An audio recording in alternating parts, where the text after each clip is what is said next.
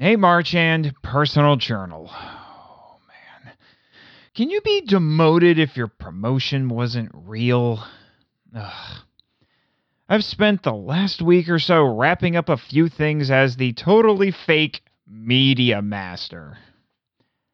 I'm gonna miss being in Carone's old office. But at least now I don't have to put up with Michael's constant teasing about using my crush's workspace anymore. I won't miss the workload either, but I will miss the salary. I cleaned out my desk yesterday so I could focus on finishing my final report to Mr. Gold and complete my research for MIFE's mandated season finale, a parting gift from Cameron Winter, before Christmas break. But when I entered Mr. Gold's office, I found the huge room almost empty, and his desk nearly bare except for Julie, his gun, which wasn't pointed at me for once, and a company-issued laptop. Well, good morning, Nate. Good morning, Mr. Gold. Here's my last Media Master report for you. And this will be the last report I ever have to read as your boss. What? You quit? Damn straight. Why? Let's just say my previous employers were a witch and a tyrant. My current employer was starting to remind me too much of both of them. Wow, that's unexpected. Well, why do you think I sent Heat those newer data files? Wait. Randy's anonymous source was you?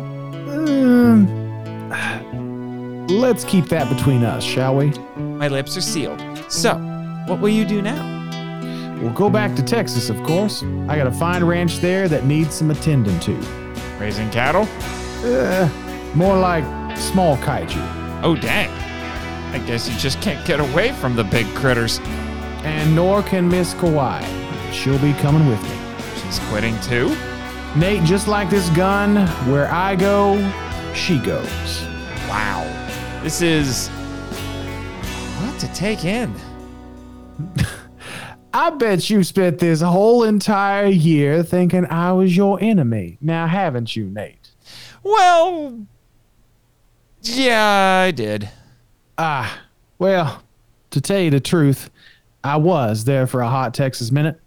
Mr. Winter has lined my pockets with fat checks for a very long time. So I repaid him with that unconditional loyalty that you and I talked about.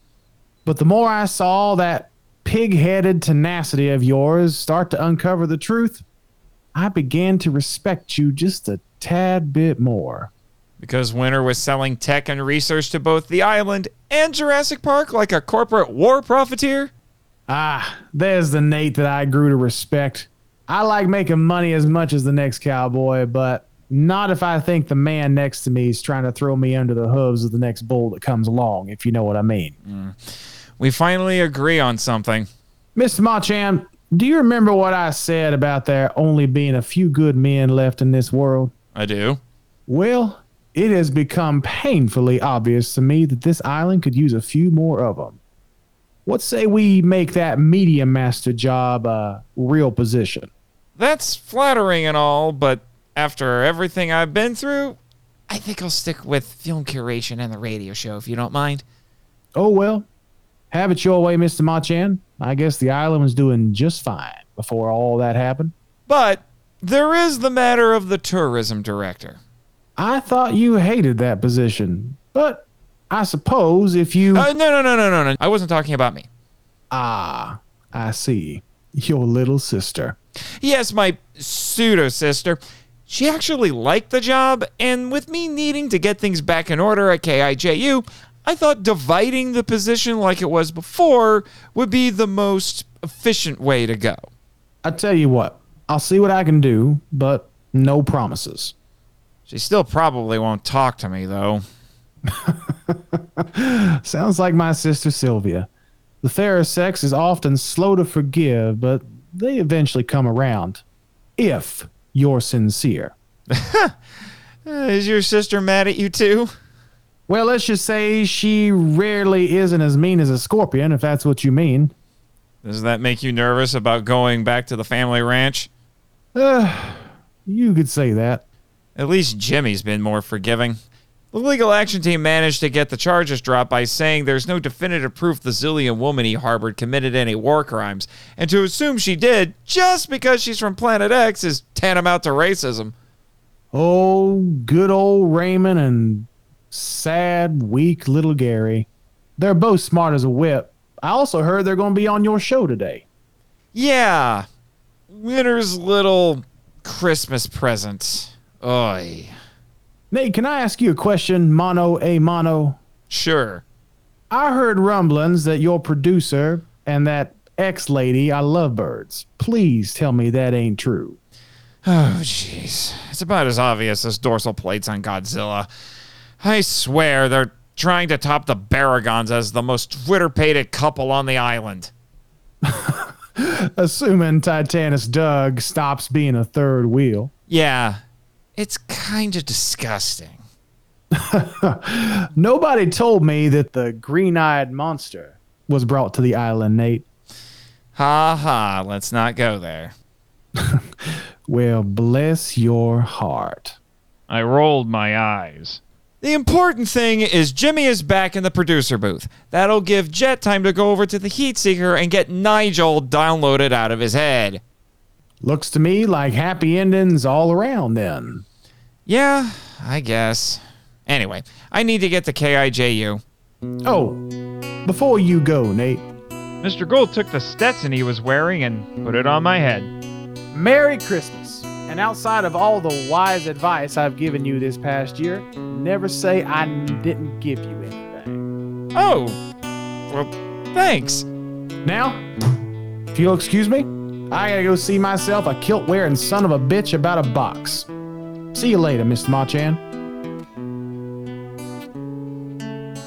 It took a few seconds for that to register. Wait, was that?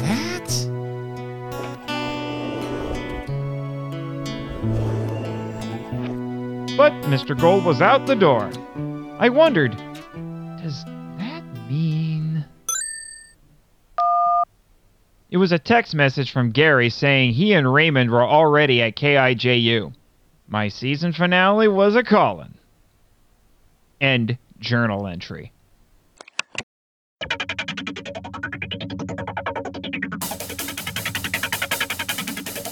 Live from the KIJU studios in beautiful Ogasawara, this is the Monster Island Film Vault, episode 79, The Asylum's Monster Island, featuring Raymond Martin.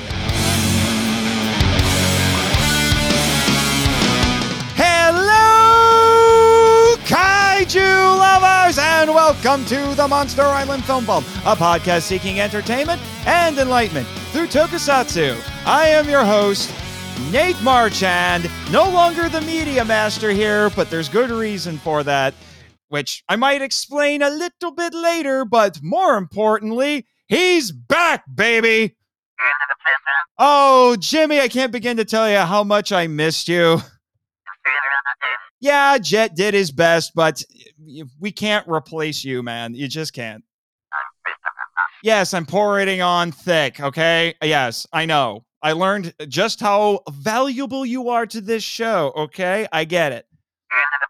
Okay, that's enough ego inflation for now. But today is definitely interesting. There's several firsts here. I'm noticing a little bit of a pattern with the season finales on this show, because they usually end on terrible movies. So terrible, in fact, I had to bring on a lawyer to explain why it's so terrible. Yes, the star lawyer of the Monster Island legal action team, Raymond Martin. Hello, Mr. Marchand, and welcome. Oh, sorry. That should be you saying welcome to me. Yeah, yes, I should be welcoming you. So this is just nutty. I think this is the first time I've actually had you on the show. We've been friends for a couple of years now. I mean... Well, I gotta say, Mr. Marchand, I'm a little uncomfortable being in the spotlight. I tend to work behind the scenes. I know, that's what Gary does, right? But he doesn't... You put him in the spotlight, but I'm not sure Gary likes the spotlight. That is correct, Mr. Marchand. I really, really hate being in the spotlight. Yeah. Thanks a lot, Raymond. Gary, in case any of you haven't figured it out, Gary is hanging out in the producer booth with Jimmy, so it's like sidekick central over there. Oh, calm the heck down. Well, at least she has scotch. This is true, because sometimes we're not drunk enough for this podcast. Just listen to the season 2 finale. There was litigation waiting to happen with that one, Raymond. Well, I had a bit of a bender that weekend and I didn't get to it. I'm sorry. That's okay. That is okay. But you know why I am having you here? It's because, well, see, we're back under the, I guess you could say, original management. Mr. Winter has sold his controlling shares back to the Monster Island board of directors in his infinite wisdom, because he apparently found greener, and by greener I mean more money, pastures elsewhere. For those of you who are not in the know, it turned out that everything he was doing here was so he could basically foster one-upmanship between us and our competition, Jurassic Park, to constantly make new creatures and I guess creature enhancements to, attract more tourists to our respective locations. And then he would just basically fund everything. So basically he was like an arms dealer, just selling to both sides. Well, Mr. Marchand, you say that, and that's a good enough explanation, but I don't believe it's the correct one. See, through the grapevine, a little birdie told me that Mr. Winter seemed to have overextended himself financially and was hemorrhaging money. So the only way to handle this, much like Mr. Musk, was to sell back his stock interests. Yes. I think I have heard Mr. Winter express some admiration of Mr. Musk. I think they're still competing for richest man in the world at this point. Well, if I wasn't such a delicate flower, I would say richest douchebag, but... Yeah. I mean, I'm not going to argue with you there with Mr. Winter, because he's no longer in charge, and I can say things like that. But anyway, one of his final mandates to me, actually, I think it came right after he told me that my job as media master actually didn't exist. They totally made it up. Good grief. Was that I had to cover... No, I take it back. He did tell me this before he removed me and told me my position was fake. Never mind. It's all blending together. It's been a heck of a year, people. Well, he had to cover his legal bases, don't you know? Yeah, this is true. But I was told that if I'm going to cover Jurassic Park as, well, what I thought would be the finale of America, America, America, America, America, America, America, Jew.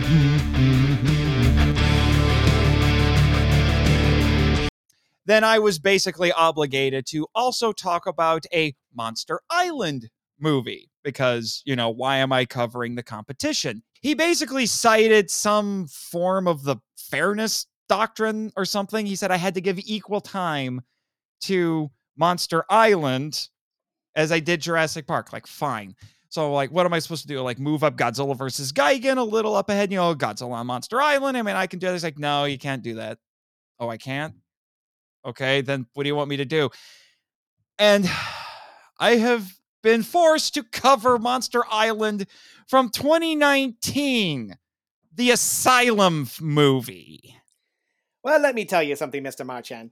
I believe that Cameron Winter has deceived you in this aspect, because the fairness doctrine is about political fairness. Not about studio fairness. We all know studios get away with whatever they want if they have enough money, or enough gumption, or a crack legal team. I should have consulted you, Raymond. That was my first mistake right there. Well, he left a big pile on my desk that Gary and I have been going through for the past week and a half, so you're forgiven. Totally makes sense. But the other reason, here's the funny thing. You want to talk about nuts.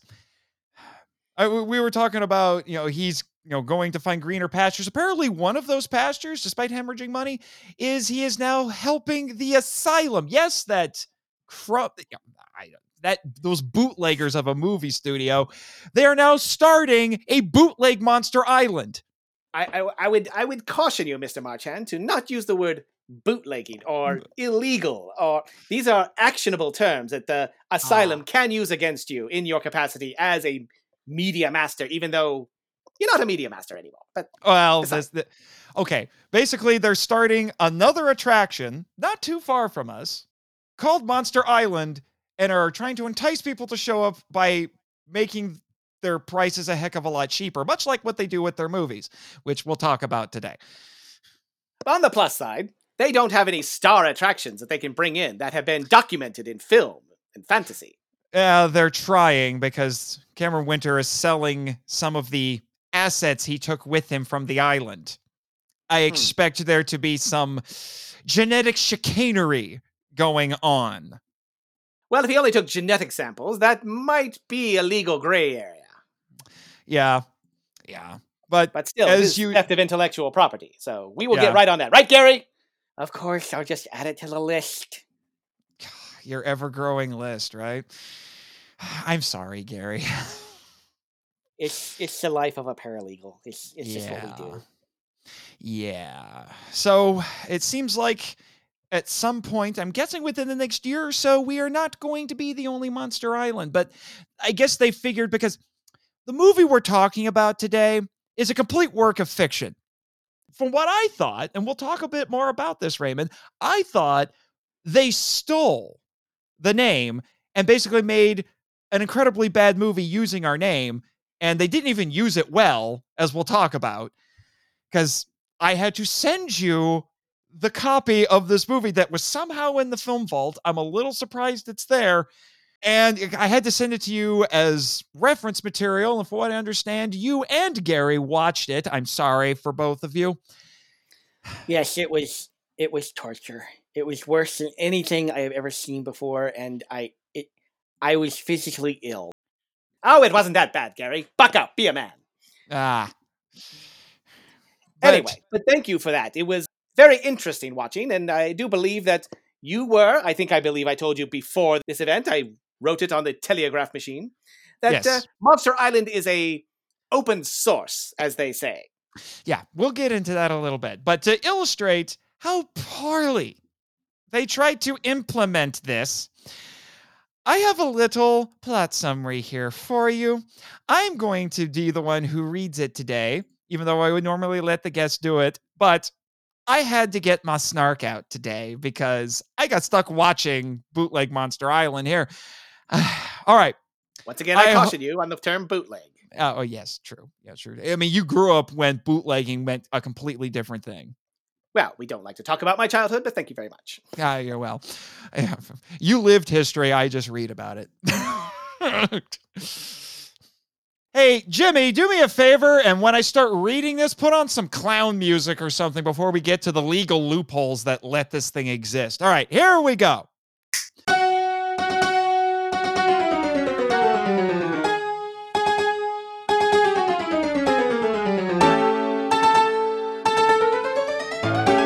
Dr. Not Gerard Butler and a pair of hapless scientists stumble upon the infamous kaiju Flying Star Tangupus during an underwater expedition. With the beastie heading toward land, they call Admiral General Eric Roberts, who captains a battleship in his living room, to tell him that the kaiju is coming, much like the British a couple hundred years ago. After a battle of privilege, the military engages the monster, but is predictably destroyed. Not Gerard Butler and his merry band contact Dr. Crazy Scientist Lady, who tells them their only hope is to revive the Caillou killer, Living Mountain. After a series of shenanigans involving Flying Star Tangupus' offspring, a horde of barely legal baby Rodans, the Living Mountain is revived, hugs it out with Flying Star Tangupus, and explodes after he shoots his eye out. Kid? Well, to paraphrase Mr. Nelson Muntz from The Simpsons, I can think of two things wrong with that synopsis. Oh, what's that? I was just making funny. It's okay. I don't really have anything at this point. I came completely unprepared. I understand. You're used to being in the courtroom, not in the radio room. I don't know. We'll call this is very unstructured. I'm not quite used to that yet. Yeah, I understand. But yes, there you go.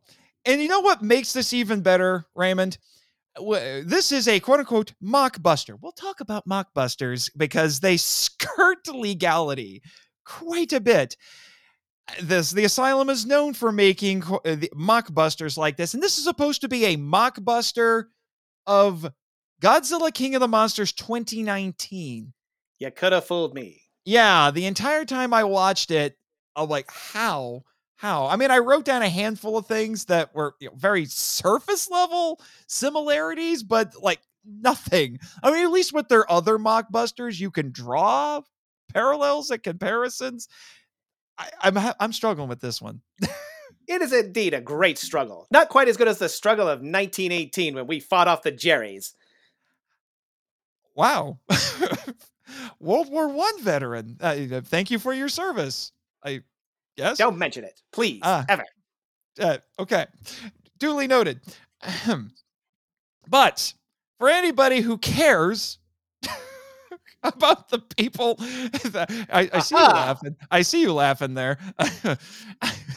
For anyone who cares about the people who worked on this movie, because most of you don't, because it's the Asylum. It was written and directed by a guy named Mark Atkins.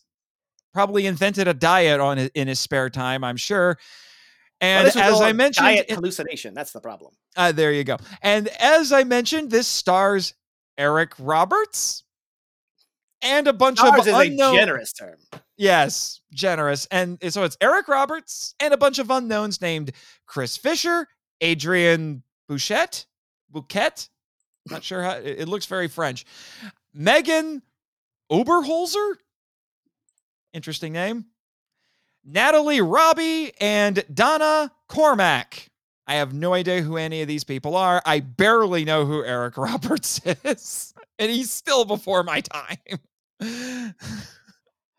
Well, you see, Eric Roberts is the older brother of Julia Roberts, who I hear is some kind of hottie on the screen. Wait a minute.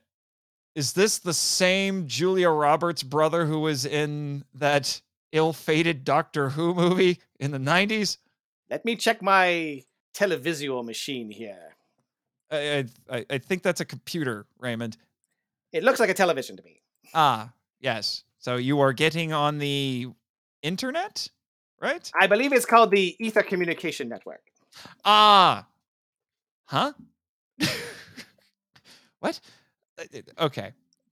Yes. Yes, indeed. He was the villain. He was the reconstituted master. Then I have seen this guy before. Okay. This is very disturbing. I'm sure, because now you're just sitting there and all you're picturing is the master now, aren't you? Captaining a battleship in his living room. Because that was most definitely a wooden door back there. Battleships don't look like that. Wait. Are we sure it was a battleship? Oh, that's going to make my friend Michael very happy. He loves that sound effect. Well, you know, a lawyer's job is to make people happy. Yes, it is. He said sarcastically. Yes. Just so does this mean that Eric Roberts was in fact captaining Crazy Bernice? Because a battleship, man. Well, I believe that Crazy Bernice is bigger than a battleship. Let's get the legal distinction down there right away. Yeah, there we go. Yeah. So, to let everybody know, this was not released theatrically. Although I discovered doing some research that, believe it or not, the Asylum has actually had one movie released theatrically. Oh, do tell, Mr. Marchand. It was one of 2 Top Gun Maverick mockbusters that they did. It was called, no joke, Top Gunner Danger Zone. Oh, he went there. He went to the danger zone. Yes, he did. And it played in 6 movie theaters. So there you go. They can lay claim to something. Because normally they send all their stuff to Sci-Fi, or they send it direct to DVD, which we'll talk a little bit more about that later. But this aired twice, actually. On June 1st, 2019, the day after King of the Monsters dropped in theaters. And 12 days later, it was on DVD on June 13th. And then 3 months later, you could watch it on video on demand on September 13th because people care. I'm not sure I agree with that. People care. I certainly don't not about this Drek. Yeah, no, I don't know. Nobody does. But speaking of Drek, actually, I did find a review for this movie from a guy by the name of Phil Wheat of Nerdly. Don't know that one. Who was weirdly nice to this movie. He said, "I'm not gonna lie. This is yet another low-budget CGI-filled film from the Asylum, and if you don't like that sort of thing, you're not going to like this. But if you're like me and live for these cheesy, gloriously over-the-top B-movies, then there's a lot to recommend about Monster Island." End quote. Sir, I think you watched a different movie. Or he was smoking that wacky tobacco that I'll hear tell about. There's no way that he saw the same movie that we did. No. He was inebriated because I know there have been several instances on this show where I have basically been broken by bad movies. Looking at you, Yeti. Looking at you, Super Monster Gamera. But I also am the one to tell you that I can get into a gloriously bad movie. I watch MST3K. I understand the appeal. This does not have bad movie charm. And the reason I'm going to say it doesn't have bad movie charm, because I've watched a few Asylum movies. I've watched a couple of the Sharknadoes. Okay. I understand the appeal. This is halfway competent. And by being halfway competent, it is incredibly boring. Indeed. Poor Gary fell asleep halfway through. Out of the side of his mouth. It was adorable. Still wearing his wombat costume. Oh, the wombat. Did you take pictures? Thanks for that, Raymond. Yeah, new Facebook profile pic, Gary? No comment. Oh, gotcha. I understand. Yeah. I understand the pain, though. I didn't fall asleep, but I was bored out of my skull after a while. And just the choices made in this, because it does have some of the trademarks that you would expect from the Asylum. Sets that are clearly not what they're supposed to be. They are infamous for doing things like, say, going to a hotel and filming scenes that are supposed to be like, I don't know, a boardroom or set on a cruise ship, but it's clearly a hotel hallway and things like that. I mentioned that with Eric, General, because that was something you pointed out to me, Raymond, because you're like, he's in the Navy. Why is he a general and not an admiral? They didn't do their research. I had a great deal of problems with this. Being an old military man myself, I contacted Gary immediately. Basically put an elbow in his side to wake him up. And I told him to contact the Joint Chiefs of Staff and tell me why a Navy man is going by the rank of general. Seems absurd. Mm-hmm. What was their response, Gary? They said never to call again. Yeah, I think we get that a lot around here. Indeed. Yeah. A lot of my calls go unanswered. Right. So anyway, this bridge that not Admiral Eric Roberts is on clearly has, like I said, has a wooden door in the back that does not look like a door on a battleship. That sound effect's never going to get old. But then you have some other instances, like there's a couple of scenes actually on the most high-tech looking fishing boat that is very inconsistent with how high-tech it is, that I looked at. I'm like, did they actually film this on a fishing boat? Because those windows look surprisingly square, but it has an arched roof, kind of like a fishing boat. I can't make heads or tails of that one. And when I say it's inconsistently high-tech, it suddenly halfway through the movie had a helipad and a helicopter. Unless I missed something. Well, Jacques Cousteau has a great deal of money. This is true. Oh, yeah, the French captain. Airlifted in. Indeed, the French captain. I'm thinking theft of personality, theft of image, because this person exemplified what Jacques Cousteau must have looked like in his youth, in his 60s. Ah, yes, in his 60s. Back in the 60s? Who can tell? Jacques Cousteau has always looked the same. This is true. And when that guy's accent was. I have a French surname, and this guy, I'm like, this guy's accent is so thick, I don't know what he's saying half the time.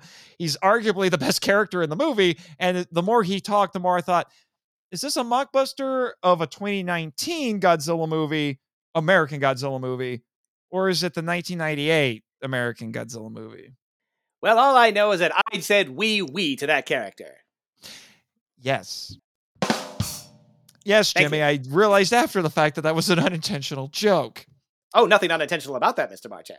Oh, that's my defense, and I'm sticking with it.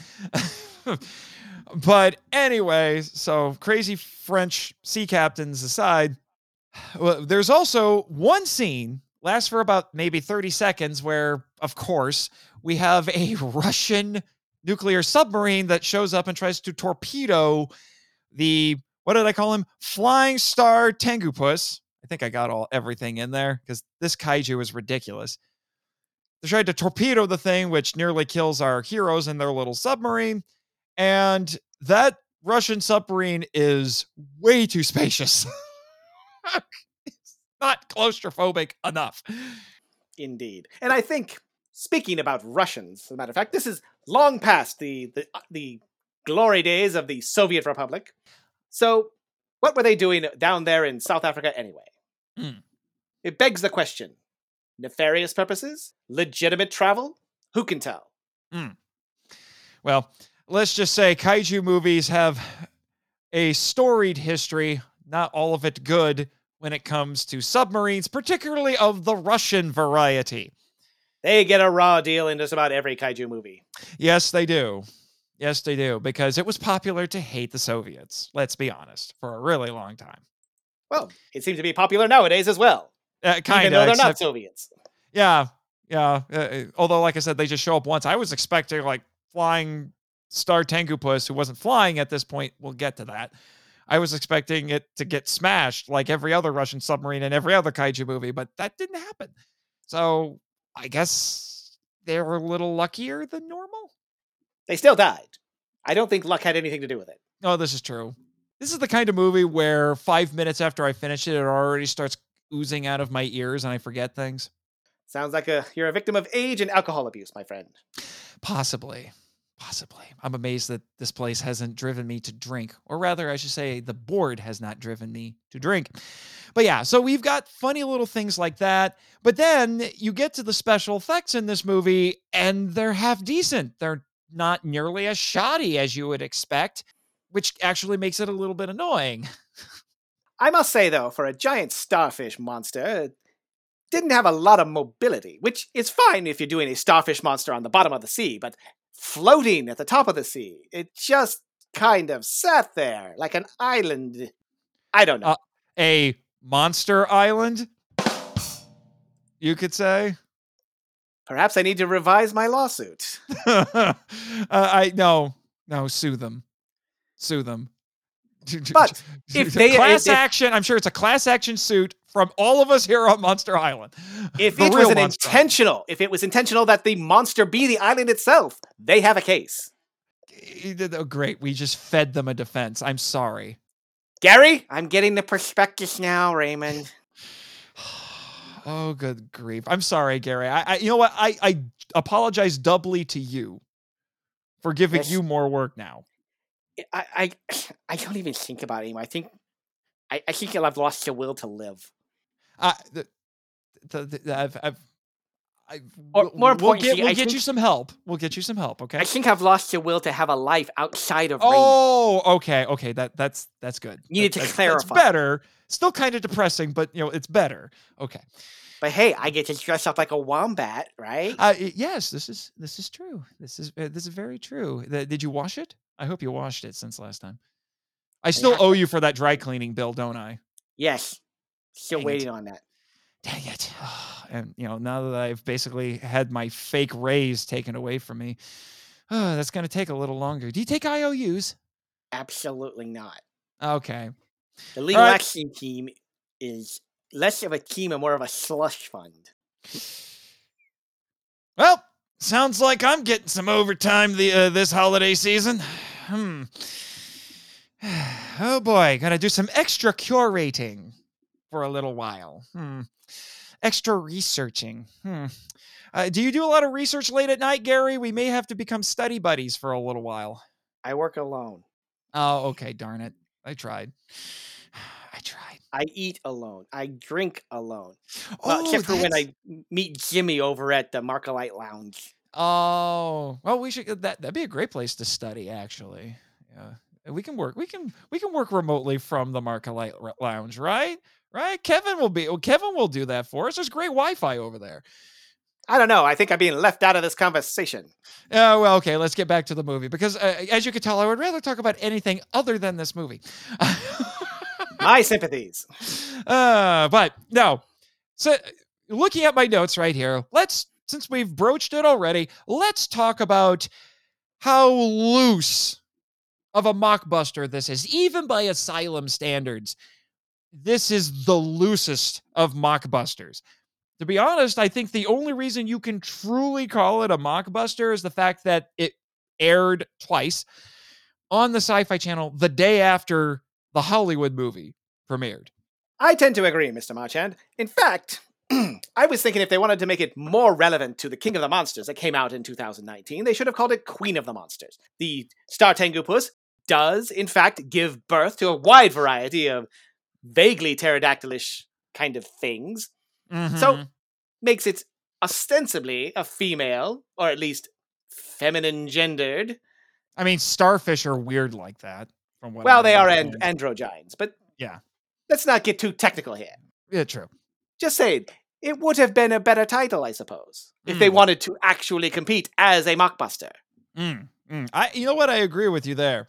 Apparently, we need to start helping the Asylum do their jobs better. So, I wrote down a handful of things. There's a scientist who studied the kaiju, and she's kind of a disgraced scientist, kind of like a Dr. Serizawa, sort of. More of a new age hippie type. Yeah. Damn hippies. And they use kaiju in this movie to explain natural phenomenon and myths, like the MonsterVerse does, sort of. Although, tangentially. Yeah, although weirdly enough, the kaiju and the word kaiju itself are never mentioned until about 20 minutes in when they meet the flying star Tengu Puss underwater, before they find out that it had flying in its name, and it was just the star Tengu Puss. Actually, and it was sleeping. They woke it up. So, I mean, I don't know if that's a MonsterVerse thing or if it's just a general kaiju thing, but they never brought it up. And then suddenly they're name dropping kaiju. And I'm like, why are we talking about kaiju? You never talked about it before. This kind of came out of nowhere. Kaiju movie, you can't even kaiju, right? Well, you have to understand, one of their scientists, and if you're not seeing this on the televisio screen, it is a air quotes. She is a geomythologist. Yeah, geomythologist. And I'm like, I'm sorry. Are we just making crap up?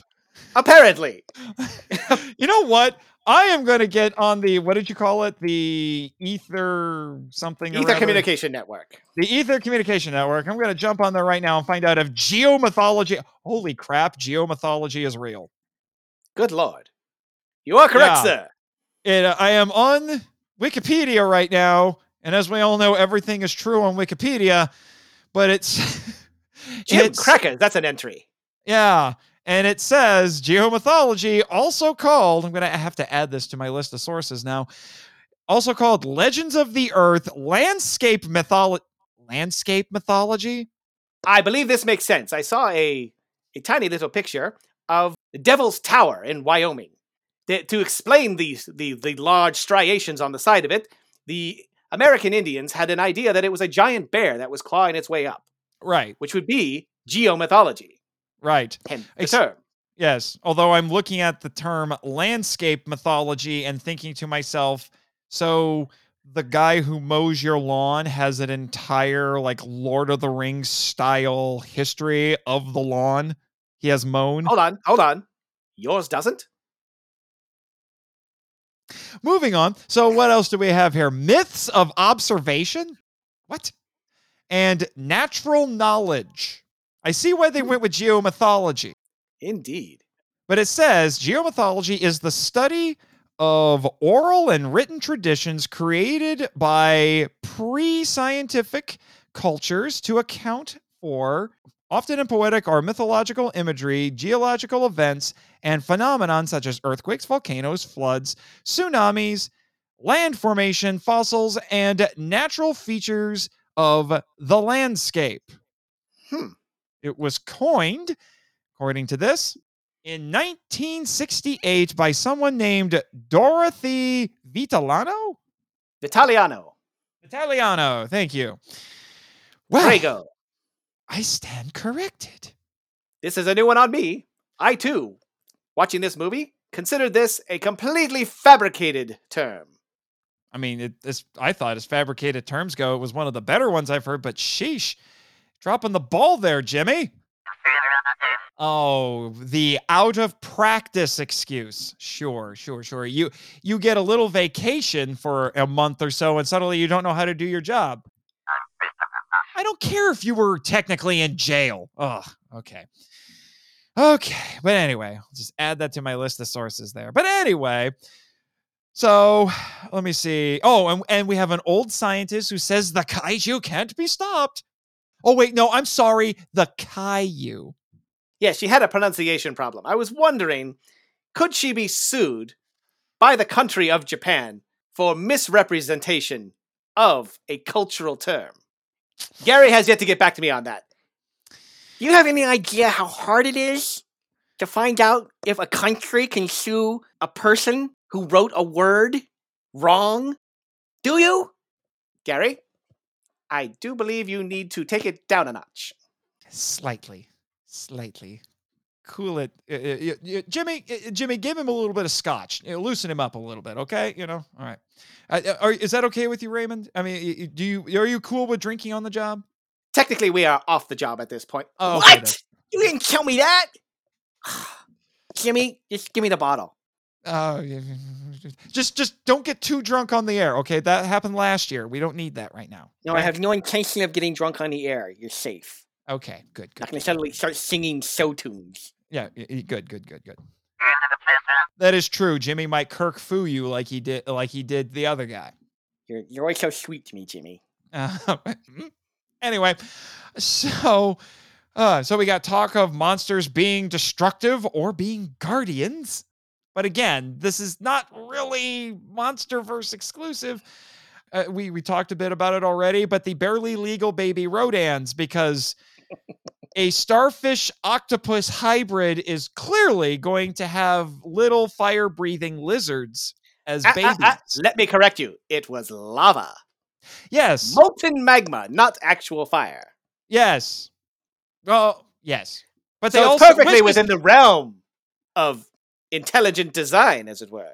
Yes. Well, it also goes back to, I think it's kind of a reference back, maybe it was an accident, I don't know, to Rodan in the MonsterVerse, who came out of a volcano, because there's a lot of talk about volcanoes in this movie. And he was supposed to, I think somewhere, I've heard that Rodan is supposed to have lava for blood, which means it actually kind of makes these creatures a little bit horrifying because they're literally spitting their own blood at you. Well, this brings to mind the horned devil of the American Southwest, where as a defense mechanism, they squirt their own blood out of the corners of their eyes at their predators. Could be something similar to that they have a sac in the middle of their throat that allows them to vomit up their blood. Well, but what do I know? I'm just a lawyer. But just hopefully they don't do it too much because they would get a little bit lightheaded. And what's the condition where, what is it, hemophilia? Not hemophilia. Is it hemophilia? Depends on what you're talking about. I'm not a doctor. I don't even play one on television. Yeah, I was just like, this is, you get lightheaded from lack of blood, basically. But, that actually... I believe that's hypoxia, isn't it? Hypoxia, okay. See, again, you play a doctor on TV. I understand. And then we had the pointless super weapon, kind of. In King of the Monsters, we had the unfortunately named oxygen destroyer, which should have just been called Super Nuke, and it wouldn't have changed a thing. And here we have a sonic weapon that not Admiral Eric Roberts deploys. And I'm like, that did nothing. It had zero plot relevance. At least the King of the Monsters and add some plot relevance. This has... I do believe it didn't even have any effect on the creature. Nope. None at all. That took a flying drone underwater. Yes, I have questions about that myself, because I fly drones. Be still. Carrying a load of what I can only assume is C4 plastic explosives underwater and into the mouth of the creature. I'm sorry. There are several questions I have, and they're not even legal questions I have. Would we care to elucidate on these subjects? Because I am at a loss for words, and you know me, that rarely happens. Right. It's like, this is like James Bond levels of technology here. I mean, it's an airplane and a submarine. What the heck? Yeah, I'm with you there. I don't think there are any drones that can actually do this. I am quite familiar with MI6, and I do not believe Q Branch has anything on their docket like this. They would be very interested in getting a hold of this technology. Right. Should it actually exist. Right. You're talking to them now, Jimmy? Because your drones can do that. Of course your drones can do that. Well, let me ask you this, Mr. from NASA. Are your drones able to tunnel through solid Earth?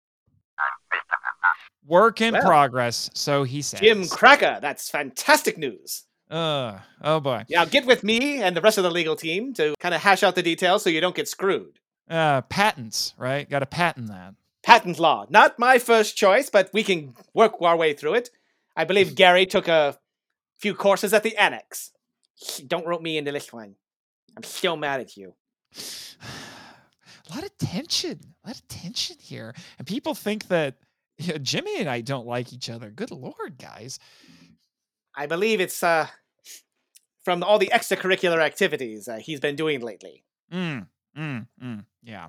I mean, nearly, dressing up like a wombat, nearly getting eaten by a Gauss. I understand. Oh, and then there was the unfortunate bug lady incident, the vampire one. Seriously, just leave me alone for a minute, okay? Okay, you have another bottle of scotch, Jimmy? As nervous as I would be about suggesting this, maybe you should go visit my pseudo-sister. Might help you out a little bit. Oh, he's got nothing. All right, we're moving on. All right, I understand. I think he's actually taking another shot because I suggested that, which I could totally understand. Sometimes I think I have to be drunk to deal with my pseudo-sister. Anyway, so we have characters scrambling to revive a kaiju to fight the world-ending kaiju. I still prefer King Ghidorah. Just saying. Now, which version of King Ghidorah are we talking about? Well, we're talking World Enders. Doesn't that bring in, I believe, the anime? This three-parter? Is true. Yes. Can't remember what it was called. I vaguely recalled zoning out during that entire debacle. There was eating. I believe there was talk about consuming planets of some kind in there. Might have been stars. I'm not sure. Depends on how the title gets translated. And there was some singularity involved, I believe. Right. Some kind of... yeah. Although I think you're getting your animes mixed up a little bit there, but I understand. Which would not be the first time. It's not my first choice of media. Right. I prefer good old hard-boiled detective novels. Oh, I was thinking Marx Brothers, but... Now, Mr. Marchand, there's no need to take a dig at my age. Oh, okay. Sorry. You got age and beauty, right? Yeah. Well, my skincare routine is rather extensive. I bet it is. You go check out the salon here on the island. Did they take care of you? Let's leave that for a later discussion. We are talking about a movie here. Yes, we are. And then the weirdo, barely legal Rodans, they have very odd heads. I will give them credit for that. The creature design in this is goofy, but I kind of like the heads for these things. They open sideways, horizontally. They look a little bit like skull assumption crawlers. Here was they were going more with an aquatic theme, so they stayed with what looked to me like lobster claws for faces. Right. Which is kind of relevant because my friend Damon, who at this point is practically a producer on this podcast, be careful, Jimmy, you might get replaced. He wanted to do a couple of giant lobster movies next season. Lobster. That'll be fun. Well, as long as there's bisque involved, I'm right there with you. Oh, I'm sure that Kevin Gomer over at the Marketlight Lounge is getting all kinds of lobster meat in. Sounds crackers, it does. Sounds crackers. Yes. Yeah. Truly. So, yeah, pretty flimsy as a mockbuster, I have to say. And then there were just some oddball lines, oddball discussions that I'm like, what is even going on in this? Some of the lines, I will confess, were actually kind of funny. We're groundbreakers, not lawbreakers. Okay, yeah. You get a rim shot for that. Okay, that was abusing. Some rhymes. Okay. Don't think it's going to work in most places, but sure. One of my favorites was very relevant to my job. You see, the geomythologist said to, I guess his name is Mr. Ford, who seems to own everything and all this technology. She says, "Do you know anything that doesn't involve a desk? Do you know what that is?" And he said, "A wooden platform with 4 legs." That's just a knee slapper, that one is. It was a great pun. I loved it. And it was right near the beginning of the film. Right. Set me up for this to be increasingly great dialogue. And just let me down. Down.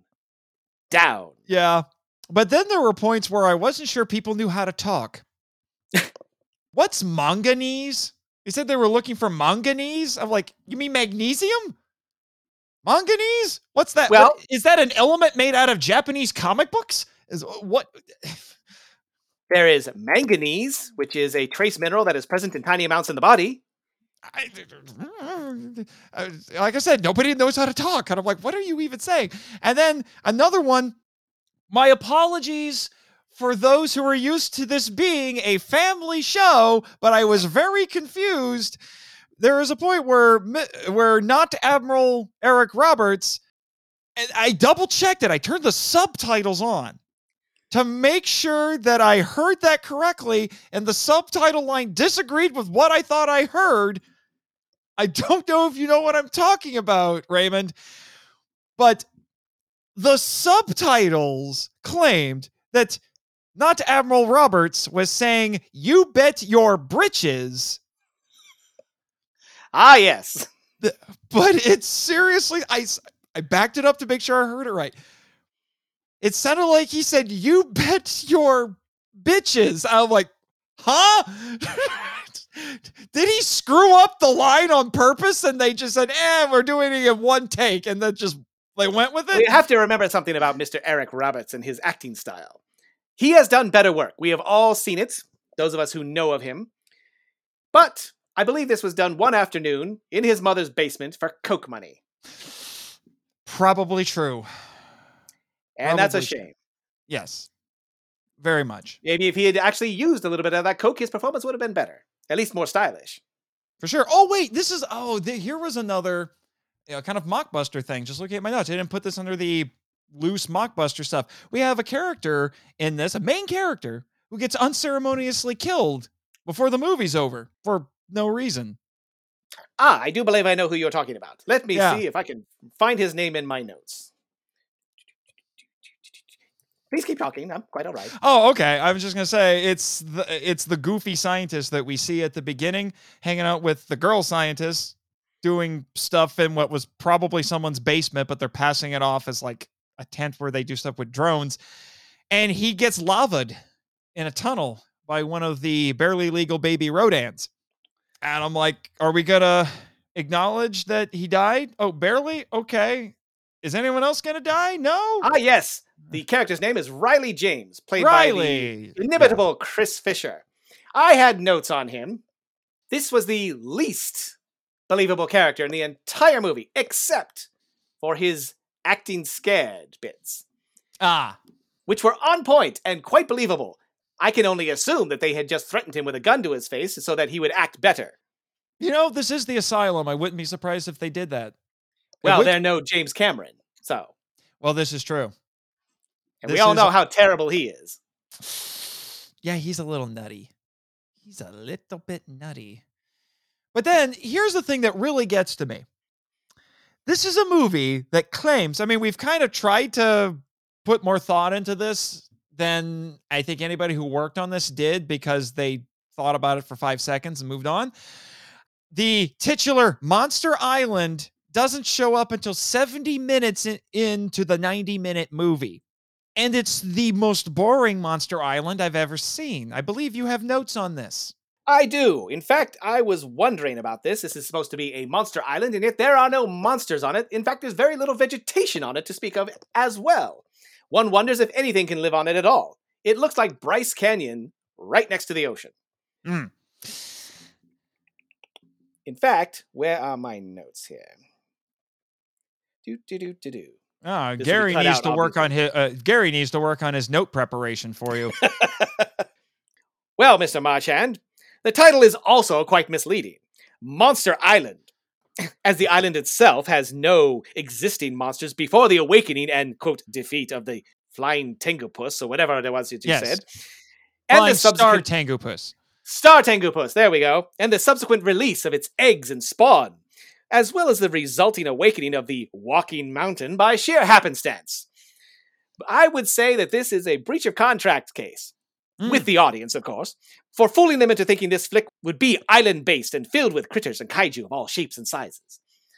I believe Kong Skull Island is more likely to be a monster island than this dreck. Oh, for sure. Skull Island is a very well-established island of critters, giant critters, for sure.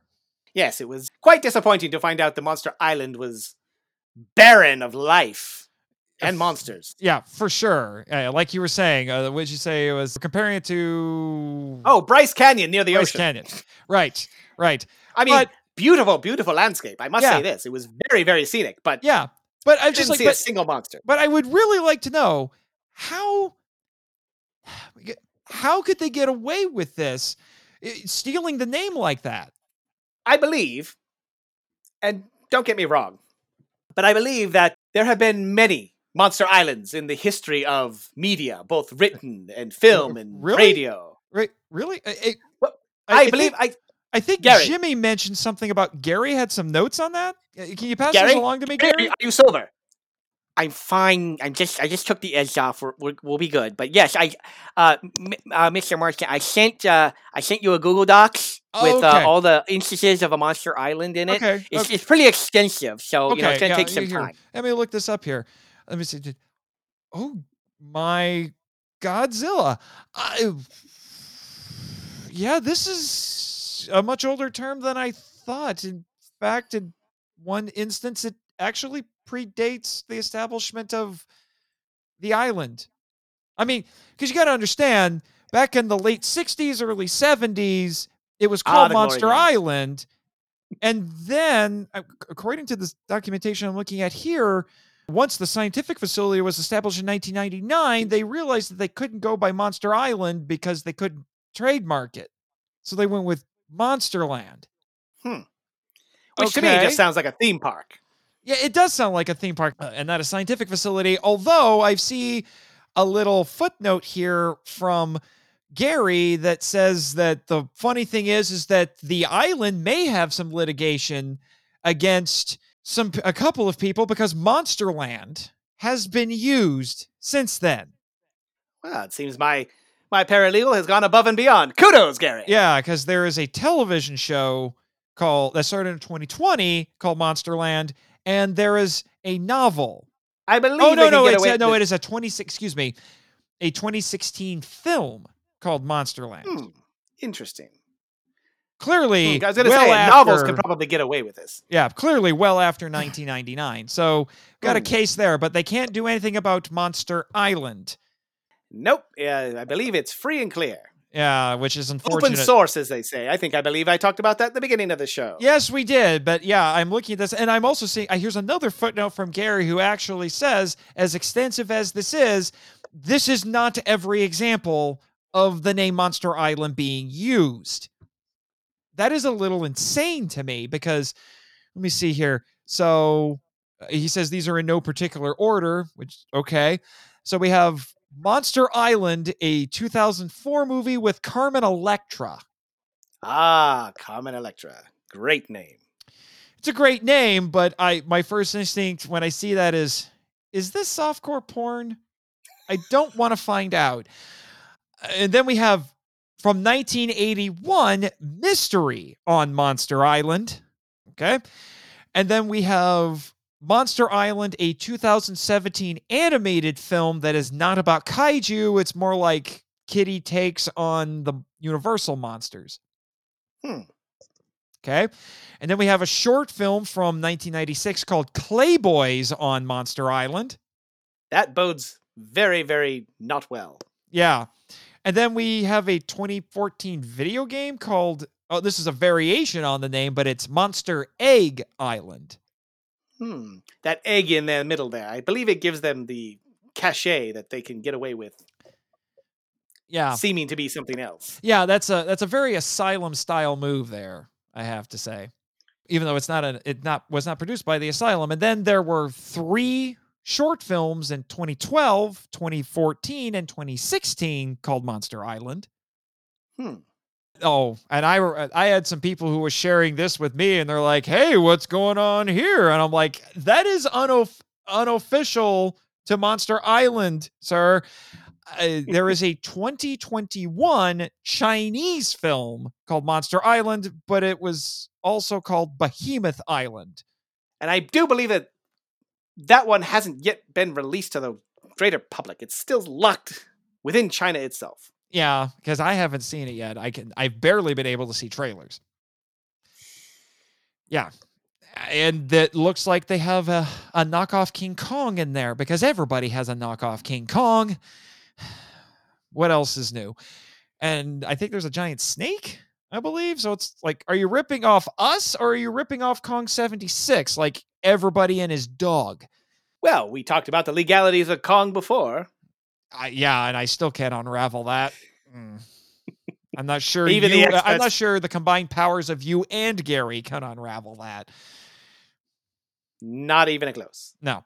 But then there were various, Gary says here, episodes of television called Monster Island. So you had Animal Planet Presents, Rambo. Oh my gosh, the Saturday morning Rambo cartoon for children. Different times.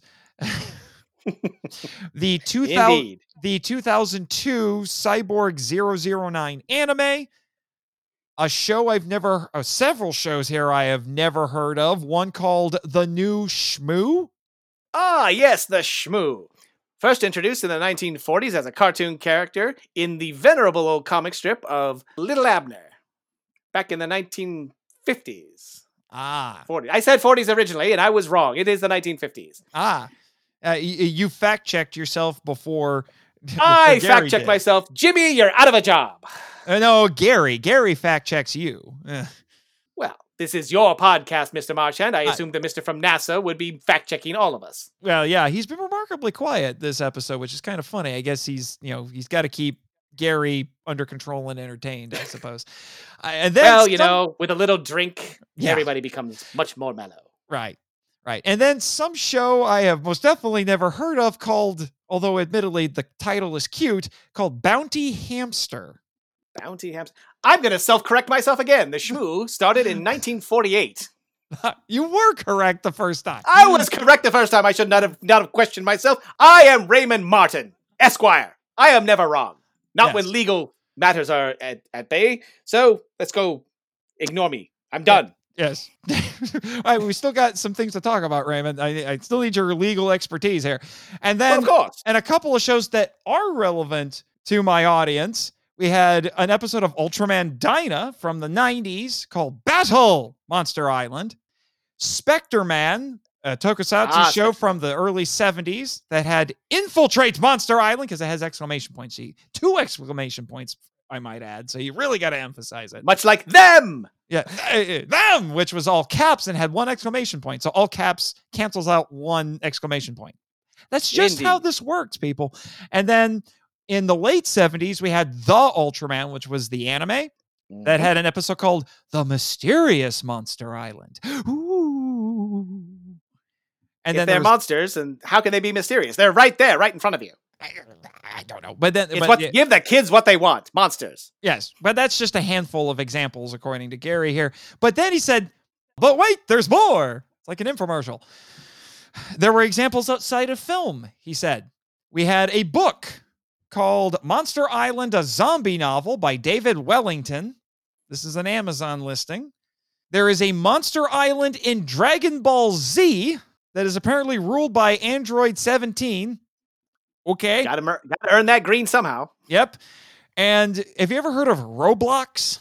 Yes, I have. The bastard version of Legos. Yes. Apparently they have a location or a set or something of their product that takes place on the Monster Island, so it's plural, which seems like a very, if you look at the Asylum's library, that's a very Asylum thing to do, make it plural and nobody, can sue you.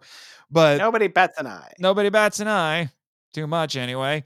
But, and this is something I've talked with my friend Damon about this. He remembered a Monster Island in Marvel Comics.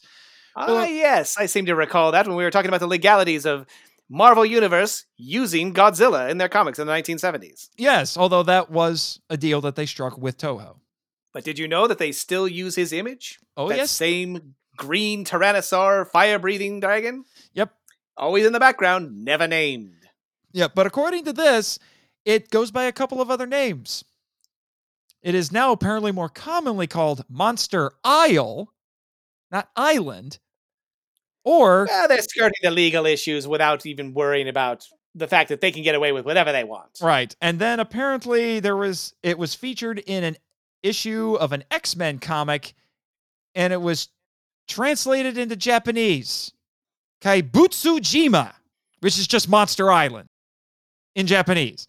Not Kaiju Island. That'd be a little, I guess that's a little, we can't, it was too early before Kaiju became a loan word in English. So they went with another word for monster in Japanese that's not strange beast and giant. Just means monster. Just means monster. But this made its first appearance in Fantastic Four #1 in August 1961, which technically predates everything. I am going to give you another mind blower here. Also in the Marvel Universe, there is an island called Krakoa. Krakoa is actually a living island. In fact, it is a monster island. Wow. Does Krakoa hang out with Ego? I do believe that would be a no, since Ego is too full of himself. Ah. Well, he is a planet. So maybe Ego should get together with the DC Universe Mojo. This is true. Who's also a planet. But a Green Lantern. Yes. So a villain and a hero. Ooh, that's a crossover I would love to see. Come along, Mr. Marchand. It's like a Catholic and a Jewish person getting together and having children. Anything can work out. This is true, and they haven't done it officially in 20 years. I miss when they would do that. Planets get together? No, I'm talking about Marvel and DC crossing over. Well, that's a legal question that we'll leave for another day. For sure, for sure. But speaking of legal questions, I know you had opinions about the fact that even though I've been jokingly calling the kaiju, and we need to talk about the actual monsters in this. Good Lord, these monsters, I'm not impressed. We're not even going to bring up the Walking Mountain, since, I'm sorry, there was nothing to him. Don't even know if it's a him. I'm not sure it's an anything. It literally was a mountain on two legs. It just didn't do anything for me. It doesn't even look like a lizard, or it looks like nothing. I mean, it kind of looks like a couple of monsters that were in Power Rangers / Super Sentai, but that's about it. So the only redeeming feature, it seemed to have those giant forearms and giant calves. You give it a little stability on ground, but for the most part, unimpressive. Right. Unimpressive from any kind of aesthetic standard. However, we are not going to talk about the living mountain at this point. We are going to talk about what they called it, the Tengu. Oh, I will tell you, my initial research for this episode was me fact-checking the snot out of this movie, because they said it's you and me so both, the flying star Tengupus. Star Tengupus. Yeah, they just called it indeed a Tengu, and according to Dr. Crazy Scientist Lady, when she's talking about Kaiju, she says Tengu translates as destroyer. No, it doesn't! I'm about ready to hit the Rat Master button from the power trip because no, that is not what a Tengu is. I know you've got notes on this too, Raymond. This is as far from a Tengu as you could get. The name originally meant heavenly dog or heavenly sentinel. And there are no Tengu in, as far as I can tell, in Japanese myth that are described as looking like this thing. Well, let's take it from its basics. It's a giant starfish. Yes? Yes. One would think that one would have a simple aquatic name for this thing, and not name it after something that is best represented as a fusion of human, monkey, and bird. Yes. As the Tengu is normally seen as a yokai or a kami. Yes. So I was wondering, and I didn't even give this one to Gary. I was wondering myself, and I got on the Ether Communication Network, and I fact-checked myself because I was very curious. Looking up the Tengu, is there a possible lawsuit, any case history of, I don't know, working up unfair use of they abused this name. Yes. They abused it. And this causes me great pain. When someone takes... I know what it is. I just had an idea. Shazam! It is cultural appropriation. Yes, in the worst possible way. Cultural. Yes. It's not only appropriation, it's misrepresentation.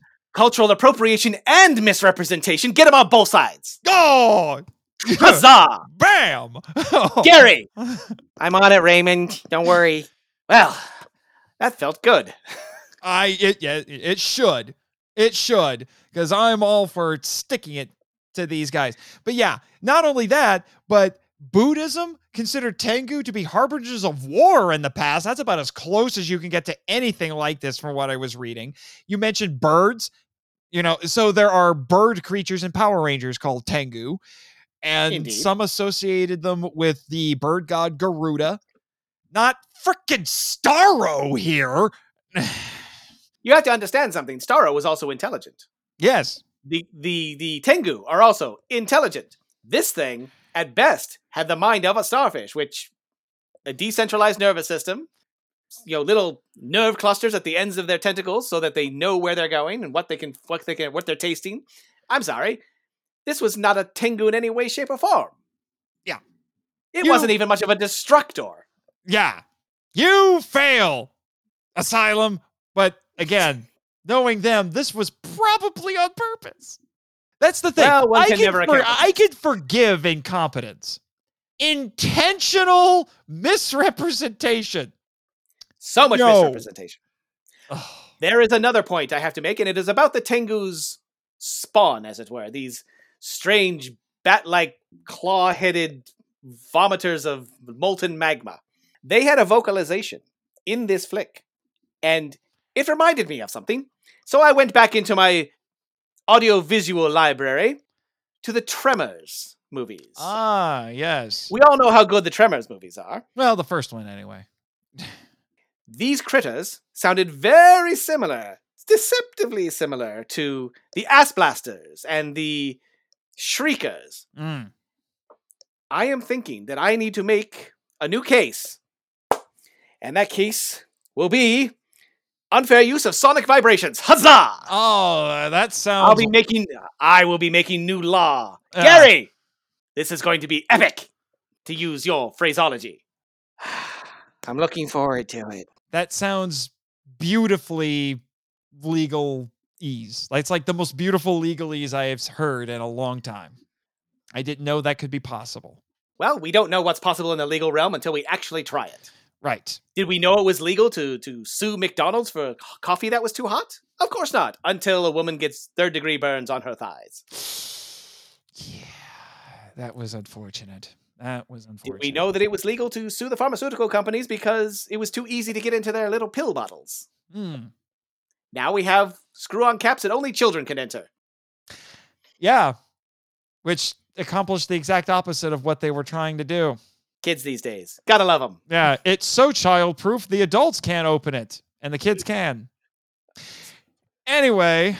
Oh, you have opinions, Jimmy? Oh, the Cheetos incident that was mentioned. Yes. I believe we both looked up these Cheetos incidents and came up with a big fat goose egg. Yeah. I was like, what the heck is he talking about? I remember that because Jimmy and I had a bit of a chat about that. I paused the movie and I said, you know what? I'm going to look into this because Jimmy didn't know anything about it. And then I did some research. He's like, well, maybe it was while you weren't at NASA, after the war in space and all that fun stuff. And I found a lot of nothing. This talk about Cheetos on the space shuttle. I'm like, what is it, like flatulence or something? It's what it sounded like. They were talking about it because they're saying like, "Hey, don't pass gas in the submarine," and then they're like, "It's like the space shuttle." Like, what the heck are you talking about? Jimmy thought it might have had something to do with the Cheeto dust, which would be very hard to get out of the equipment in a 0G environment. That's for sure. But then I looked up something and that someone brought up involving Cheetos in space, and I can't begin to tell you how hard Jimmy rolled his eyes because some rando on Reddit asked the question about whether or not a free-floating Cheeto in orbit of Earth could take out the International Space Station if it collided with it in orbit. And Jimmy said, like, oh, that came up, and then all of us had to do research and experiments to see if that was true. And we made the obvious conclusion of no, it can't. If a Cheeto hits the skin of the International Space Station, it just gets turned into plasma, and the space station goes about its merry way. But a milk dud. I believe a milk dud could do some serious damage to the space station. Calm the heck down, Jimmy, okay? I don't need a rant master for you two, okay? Jeez. Because now all of his buddies are going to have to experiment to determine that now. I was also thinking, during the climax... that was a climax? This had a climax? That's my point. The climax of this movie, I use the term loosely, of course, begins and ends far too quickly for my taste.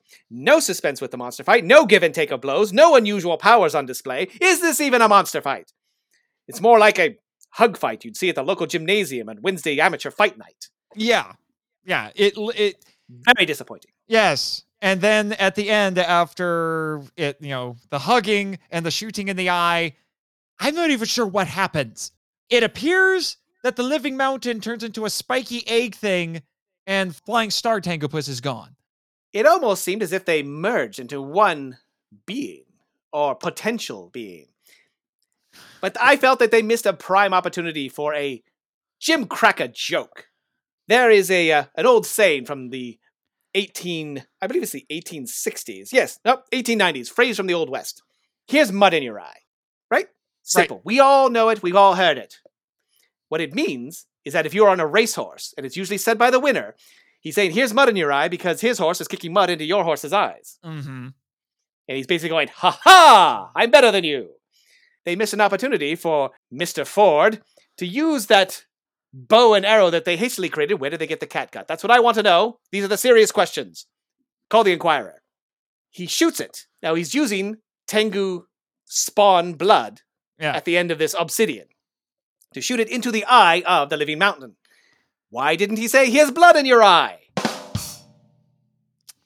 It was the perfect opportunity, and he missed it.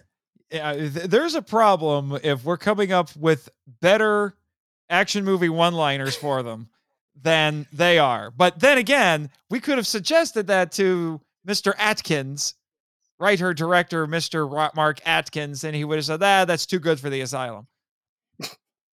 But you had corny lines like this before already that lied to us and made us think that this movie would be halfway decent and not boring.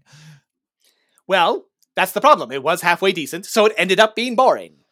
Right.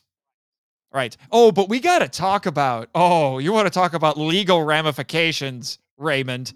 Oh, our closing line that I'm like, is this trying to be Godzilla 2000? The famous line from the dub of Godzilla 2000 when our star, the scientist guy on there, the dad, he says, maybe it's because Godzilla is inside all of us. There's a little bit of Godzilla inside all of us. Yes. What a positive, uplifting sight that we are all part of this greater thing than we are. Yes. Except the closing line of this movie was not quite as uplifting, I believe. No. So we have the weirdo ending with the spiky egg thing that confuses me to this day. And by to this day, I mean like since I just saw this movie. I believe it's 36 hours. Yeah. Yeah, not very long. And they try to sequel bait because they're like, are there more of these things? And then Dr. Crazy Scientist Lady says, oh, yes, there are more Caillou. Surely, because now the whole world is Monster Island. They're setting up a sequel. Monster Earth. Or Monster World? Like Monster 6 of one, Hunter half a dozen World? of another. Is it like a sequel, mockbuster to both Monster Hunters? Because yes, they made a Monster Hunter mockbuster that might actually be able to compete with for being better than the original movie. Is it like a sequel to both of these, Monster World instead of Monster Hunter World? I believe my brain is exploding. For my part, as long as they don't make it Monster Moon, I'll be satisfied. Oh no, they did a Moonfall mockbuster too, and apparently Moonfall is it's already movie. a mockbuster. Yeah, it's like mockbuster Inception. But now they're trying to claim the entire world as Monster Island. There has to be legal recourse for that. You can't say that the entire world is Monster Island. Okay, we have one. They can get away with it. Soon to be 2 Monster Islands. And we have a couple. They can get away with. Let me interrupt you here for a minute, Mr. Marchand. If you remember Carl Sagan, eminent astrophysicist, he called us a pale blue dot in the sky, an island in the sea of space, as it were. Oh no. Technically, a planet is an island in a sea of nothingness, in a vacuum. Legally, it fits. It can be argued that this is possible. I don't like it. And there is an old sci-fi movie called This Island Earth. Indeed. Starring Rod Taylor. What a man. Dang it. Target! All right. Now, I believe the term you are looking for is Asylum! Asylum! It's like Khan, It's Asylum! Now, I know you didn't watch the credits. Did you make Gary watch the credits, or did you both just completely skip out on that? I believe Gary was busy removing his lunch from his digestive tract. Right. In the lavatorium. Right. I was throwing up. It was terrible. Lavatorium. And we've been talking about lava blood. Nice job, Jimmy. But I was taking some summary notes, and I just let the movie keep playing. And then I looked up and I saw some of the credits. I'm like, what in the frick? First off, I have to ask, do you know a fella by the name of Scott Meehan? Because he handled legal services for the Asylum, I'm guessing, regarding this movie. The name has come up in our briefs, but, I don't delve too deeply in other lawyers' businesses. I'm just wondering, because I'm like, he must have done a dang good job, because good Lord, so many legal loopholes that allow them to make their stuff. You might want to talk to this guy, because he must be like a star lawyer. That's all I have to say. Although maybe not as good of a star as he would like to be, because I looked up some skeletons in the Asylum's closet. Oh, really? Yes, I must have missed those. Yes, I did. But here was the part that really surprised me. I first saw their names pop up under a special thanks section, backed up the credits, and then saw that they had contributed some very specific things to the making of this movie. And I'm thinking, guys, were you slumming? It's just 2019. The pandemic hasn't happened yet. Why are you slumming for the Asylum? But in special thanks, we saw Matt Frank, the famous kaiju comic book artist, who also now does physical media covers, and Avery Guerrera, the man who runs Sci-Fi Japan. And then they were mentioning special thanks. I'm like, what did they do? And then I looked back in the credits. Matt Frank was credited with creature design, at least creature design concept, for the Flying Star Tengu Puss. I'm sorry, Mr. Frank. You're going to be hearing from our offices. Sounds like it. Although, I mean, if he was just doing this as like contract work, can you really hit him with anything? I mean, you'd have to go to the studio, right?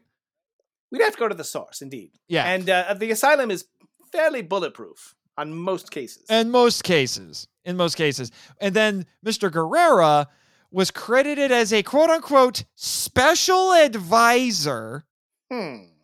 I think they either ignored his advice or he gave the bad advice or it wasn't much advice or something, because have you looked at this movie? And he also was their publicist. I'm like, what? Because what? You wrote an article saying this movie exists on Sci-Fi Japan? Is that what you did? I think they're stretching the definitions here. At least I would hope they're stretching the definitions. But that's not even the weirdest part, Raymond. Do tell. They had a section under special thanks that I have never seen in movie credits before. Maybe I just don't pay enough attention. But they had very special thanks. Very special thanks. Ooh, yes. La la. And if you want to talk about shocking, I wasn't prepared to see these. Under very special thanks, we had Robert Scott Field, the man who famously played M11 on Godzilla vs. King Ghidorah in 1991. And let me tell you, I've talked with M11 on occasion. He's actually very happy with Robert Scott Field. I have no idea what this man did on this movie. Well, Mr. Marchand, I can speculate if you'd like. Go for it.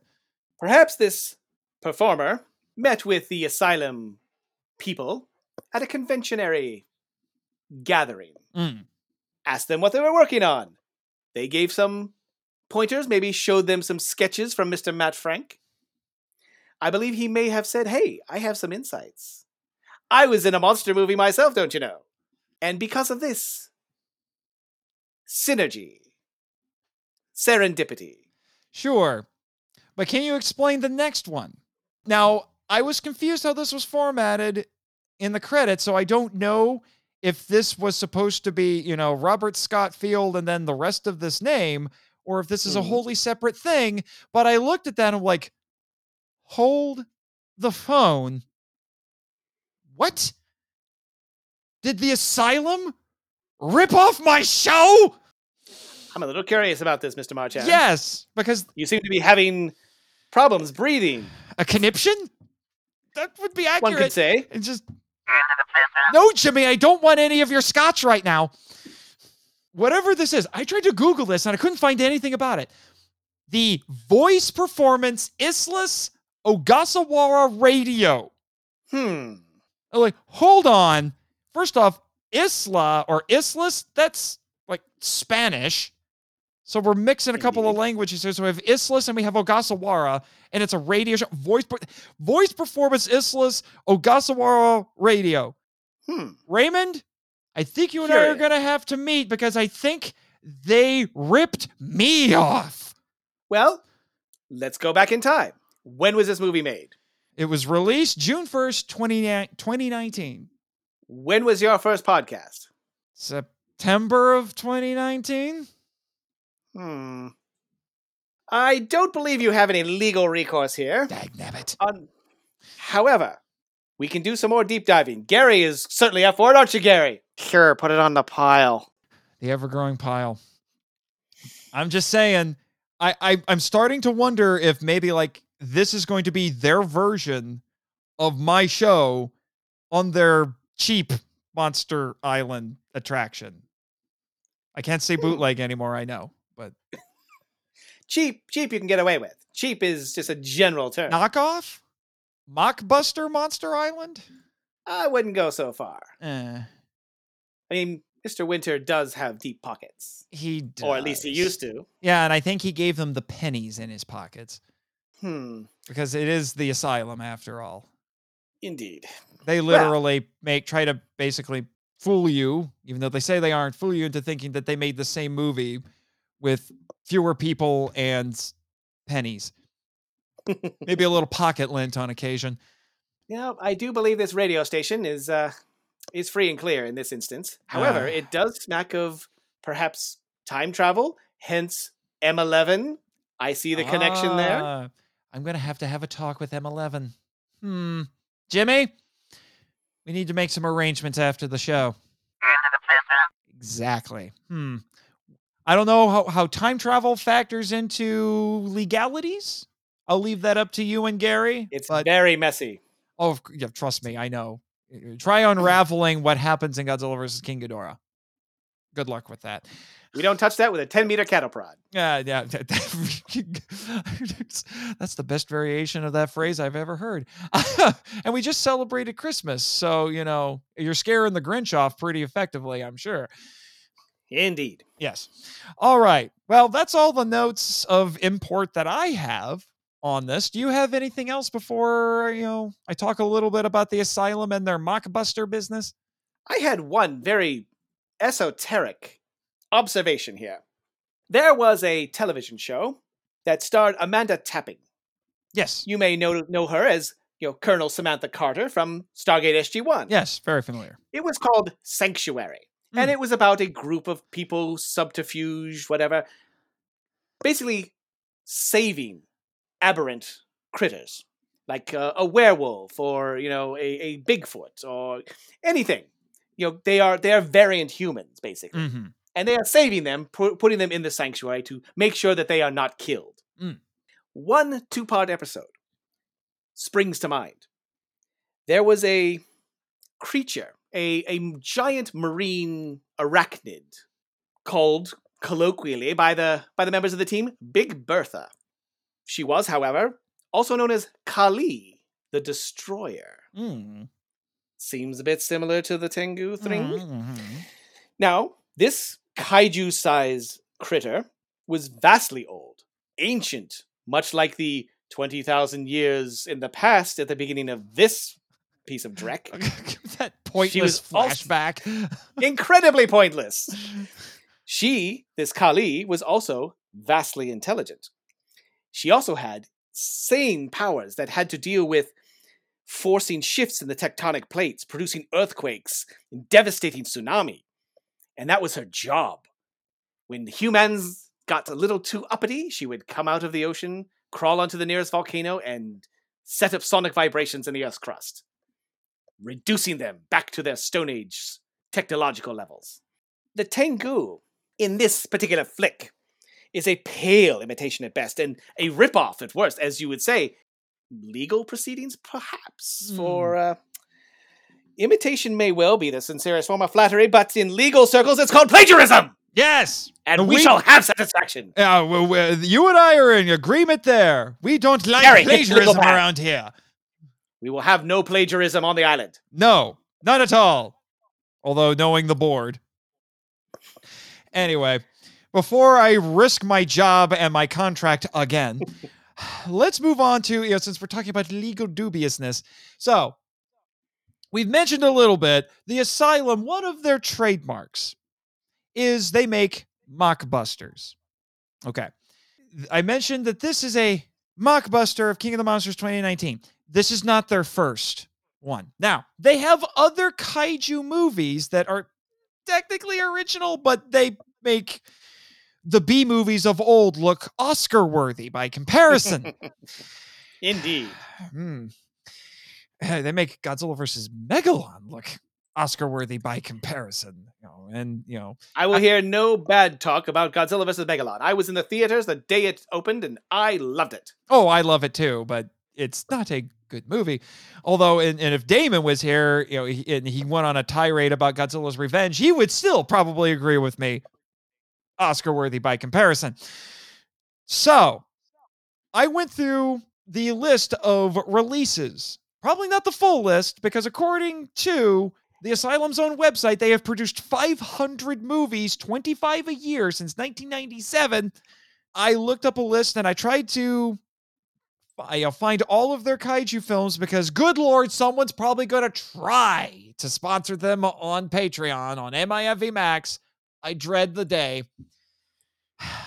Now, I left off their sci-fi movies, their dinosaur movies, and their fantasy movies, in case they had like dragons or momentary giant monsters. Regular creature features if it was, the smaller variety of monsters. or what I thought were movies with dubious kaiju. So basically, I'm just going to focus on the ones that I know are mockbusters. So, just to give you a quick rundown, so we have King of the Lost World, which was a mockbuster of King Kong 05. We had Monster, not the one you're thinking of, from 2008. There was a mockbuster of Cloverfield. Which, I mean, found footage is probably the easiest one to mockbust because they're not that expensive. And then in 2013, they had Atlantic Rim. Take a wild guess what that's a mockbuster for. Let me see. Titanic? No, they do have a Titanic 2, which seems like it's a sequel, but it's actually just a second ship called the Titanic that also sinks, proving that you should never name anything Titanic. No, Pacific Rim. But here's the funny thing. Apparently, I couldn't find anything that talked about this, but I'm guessing they might have gotten into a little bit of legal trouble with, at least quietly, with Guillermo del Toro, because I've also seen this movie marketed as the very generic sounding Attack from Beneath. Curiouser and curiouser. Yes. And notably, this has been featured on an episode of MST3K. They have only done one Asylum movie, and it was that one. And I can understand why.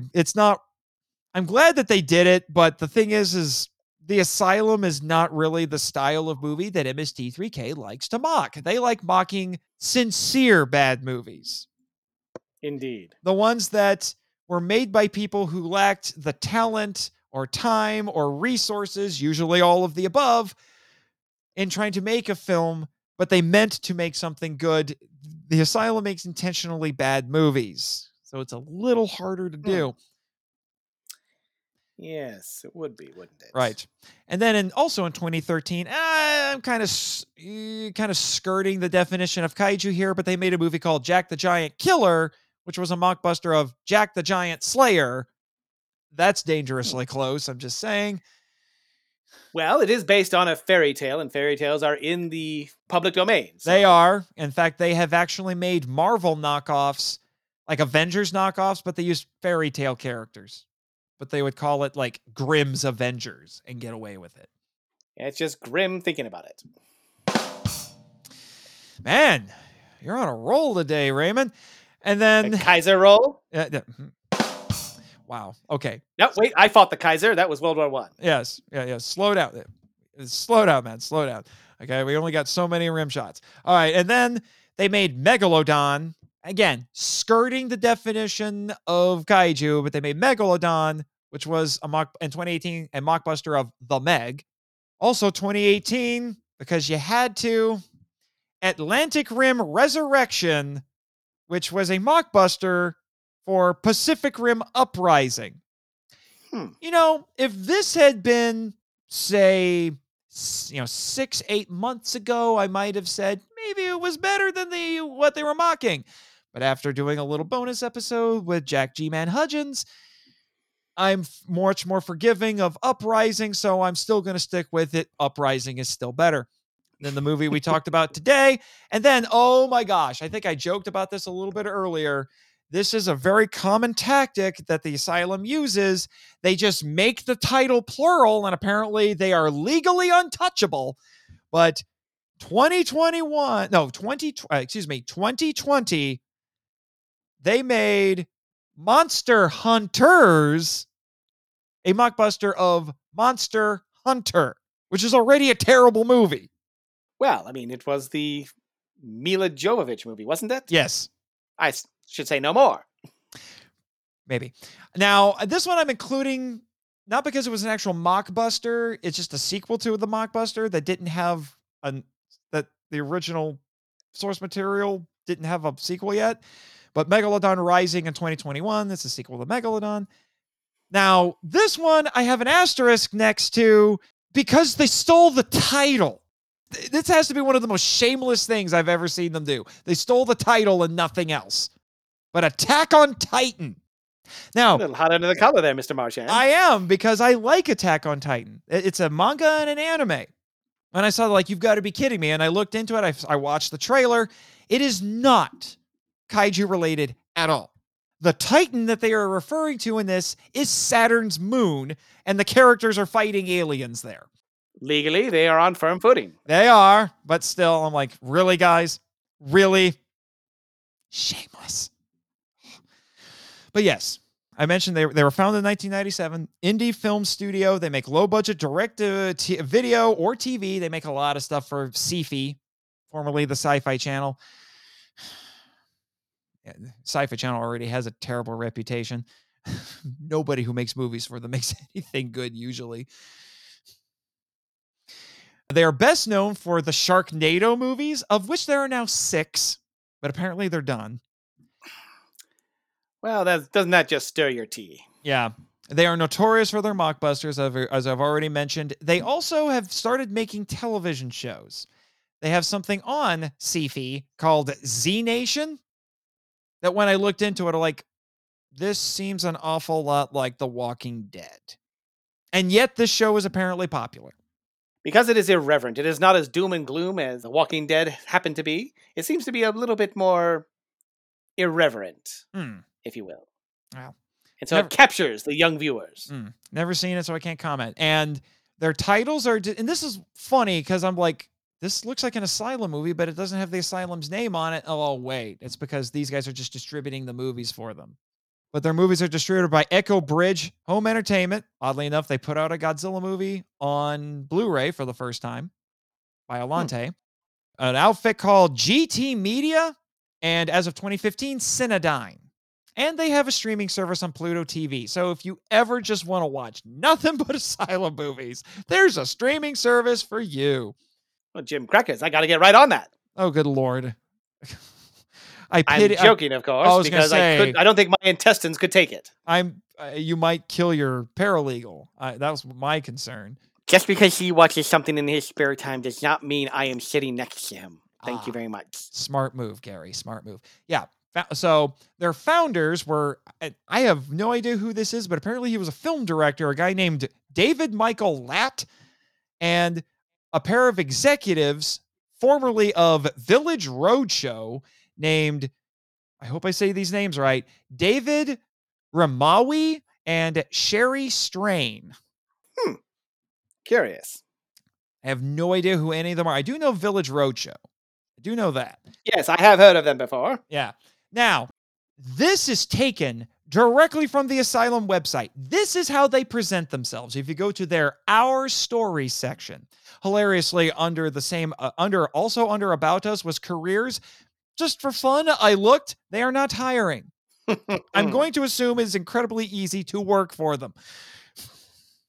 So, according to them, this is their story. Quote, "The Asylum is one of the world's leading brand-oriented motion picture and television studios, with a focus on high-concept, market-driven entertainment like the Sharknado franchise and the popular Black Summer, which is a sequel to Z Nation. So basically, what's the Walking Dead sequel again? Good question. I don't know. Oh, Fear the Walking Dead. So basically, Fear the Walking Dead and Z Nation TV series. The Asylum finances, produces, and releases 25 films per year through its direct pipeline to the nation's top platforms and its network of international partners. Since its founding in 1997, the Asylum has released more than 500 films and has built a library of over 300 original productions, including top-rated programs for Netflix, Tubi, Sci-Fi, Lifetime, Ion Television, Animal Planet, as well as Hallmark Channel, Sony Television, BET, and Universal TV. The Asylum's apocalyptic thriller Black Summer was the #1 scripted series on its Netflix release. And its critically acclaimed action horror series Z Nation is one of Sci-Fi's longest running and highest rated. Now, the Asylum Movie Channel, a free ad-supported streaming TV entertainment network with over 2 million hours watched per month, is one of the top-rated OTI entertainment networks. End quote. I don't know about that. I might have to look into the legal ramifications of overestimating one's importance in the streaming business. I want to know who does their PR, because that was kind of brilliant in how misleading and yet not misleading it was. Whoever did this must have worked in sales on infomercials. I'm just saying, or used cars. Because wow. Could have been Earl Scheib, because he'll paint your car for $49.95. Yeah, I mean, like, this is a PhD in spin doctoring. That's all I have to say to this. Because I cannot disagree with you there, Mr. Marchand. Wow. So here's the thing. They kind of stumbled into the whole mockbuster thing from what I was reading. They did this in 2005 because they made a low-budget adaptation of The War of the Worlds, which, classic novel in public domain, you can do that, but they did it to capitalize on the Spielberg adaptation. But of course, who wouldn't? Yeah, and apparently Blockbuster ordered 100,000 copies of their version, thinking it was the Spielberg movie, which was a lot more than they normally do. Well, that's more on Blockbuster than anybody else. Yeah, but that made the execs at the Asylum be like, we have a new business plan. But here's the funny thing. Mr. Latt works really hard to put his own spin on things. He says, no, we don't make mockbusters. No, we don't make mockbusters. He calls them tie-ins. Even though they capitalize on the major releases, he says they have original stories. And he says the company plans their productions around word of mouth of the financial prospects of the upcoming movies that, they're ripping off. Yep. Fantastic. Right. Fantastic. There's a man who knows his business models. As long as he has all his I's dotted and his T's crossed, there's really nothing anybody can do. Basically. And then he says, this is an actual quote from him. He said, Mr. Latt, he said, quote, "I'm not trying to dupe anybody. I'm just trying to get my films watched. Other people do tie-ins all the time. They're just better at being subtle about it." I'm sorry, this smacks of Chicago in the 1930s. I'm just an honest businessman. I'm just trying to earn a living. The police are making up these frivolous charges of bootlegging. Oh, but here's the thing that really cracks me up. Because I'm like, sir, did you realize what you were talking about here? He goes on to say, another studio might make a giant robot movie that ties into the Transformers release and call it Robot Wars. We call ours Transmorphers. End quote. I'm like, do you realize Robot Wars is a real movie? It was made by Full Moon in the early 90s. I've seen this. It's also been on MST3K. I don't know if he's just being coy and actually referencing something, because let's be honest, there's a lot of B-movie studios out there. The Asylum is nowhere close to being original in that regard. Full Moon was doing this kind of crap for years before the Asylum showed up, but at least their movies were original for the most part. They had some that were dangerously close to mockbusters. Looking at you, Dr. Mordred. Anyway, Mr. Ramawi stated in an interview in 2009 that the Asylum... Here's the thing. The Asylum does this all the time, but they have never made a movie that didn't make money. That's the insane part. They always make money. They said they break even after about 3 months because they make movies for, quote unquote, well under $1 million. I gotta tell you, Mr. Winters would love these people.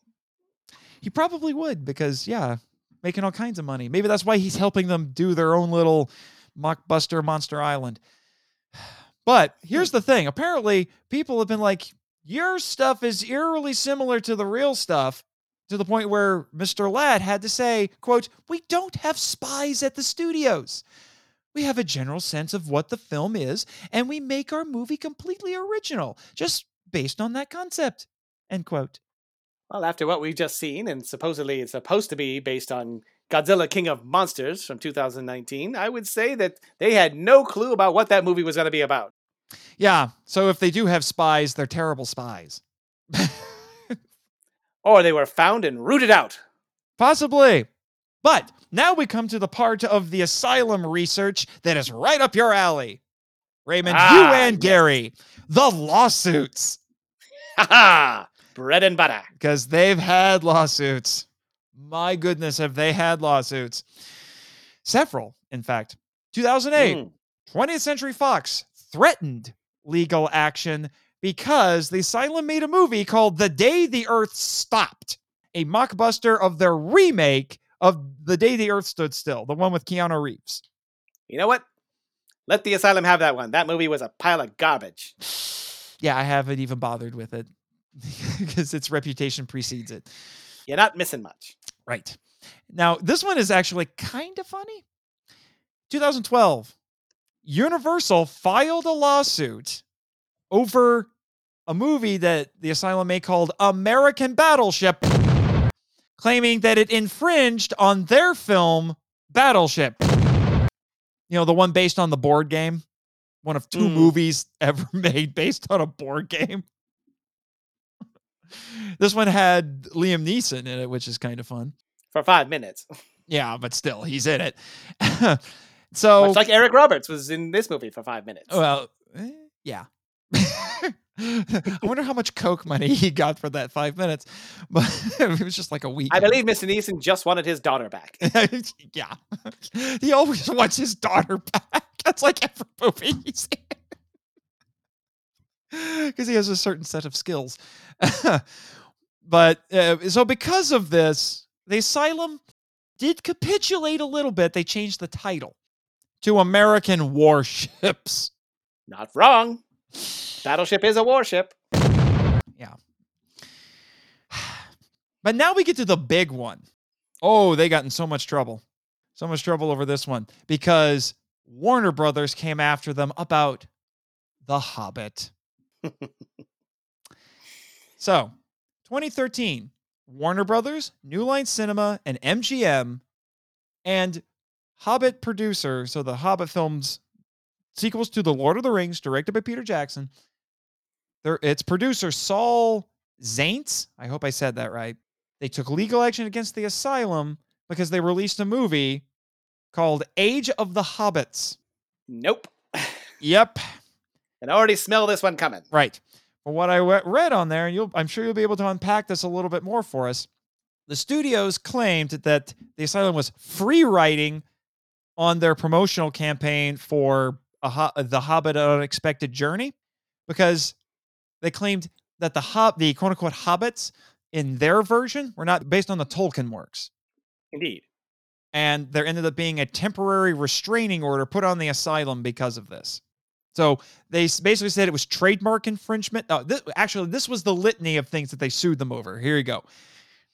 Trademark infringement, false designation of origin, trademark dilution. That's an interesting one I haven't heard. False advertising and unfair competition. So the studios argued that the word Hobbit is not in the public domain like fairy tale characters. It's exclusively licensed to them by the Tolkien estate. Indeed. Tolkien estate is very strong. Right. They even went and conducted surveys and presented that as evidence. They had a survey that showed that 48% of 400 people surveyed associated the term Hobbit with them. SZC, Tolkien Enterprises, Tolkien Properties. There was a separate survey that was conducted by the Nielsen National Research Group that said approximately 16 to 24% of the survey respondents were confused about the source of Age of Hobbits, the Asylum film. The Asylum's defense?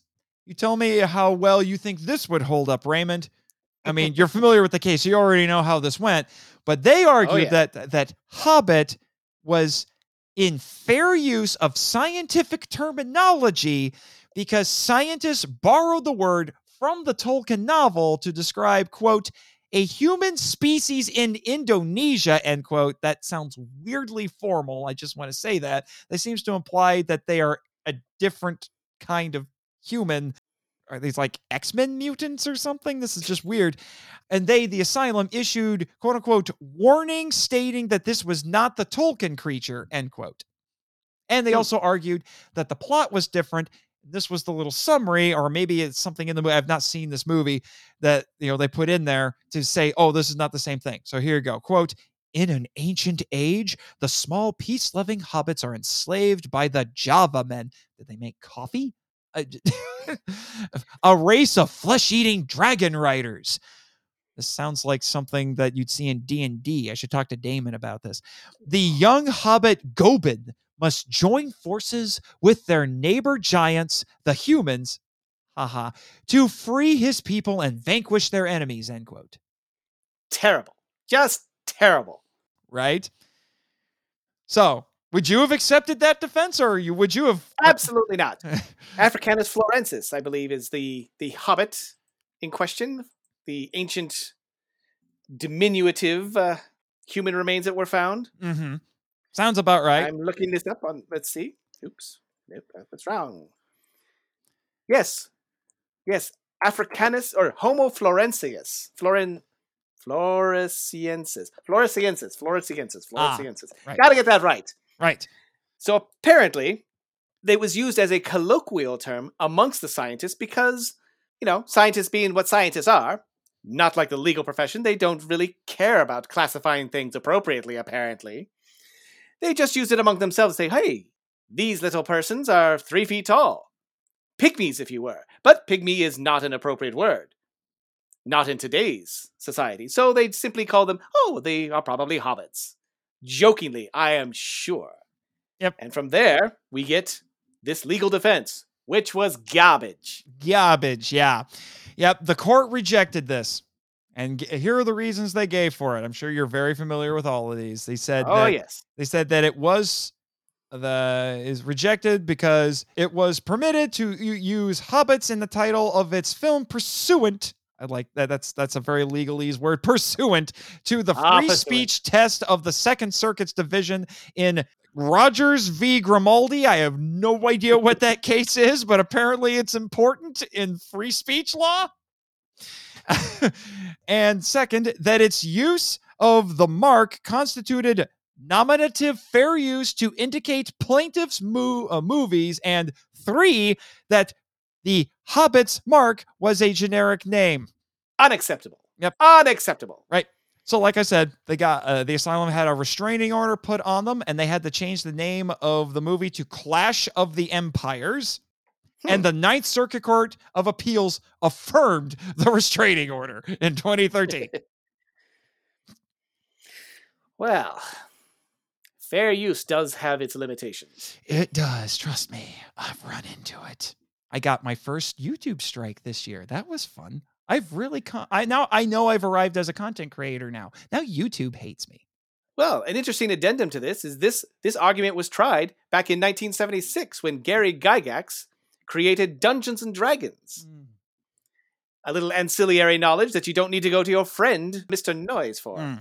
You see, he also intended to use the hobbits as a race for player characters.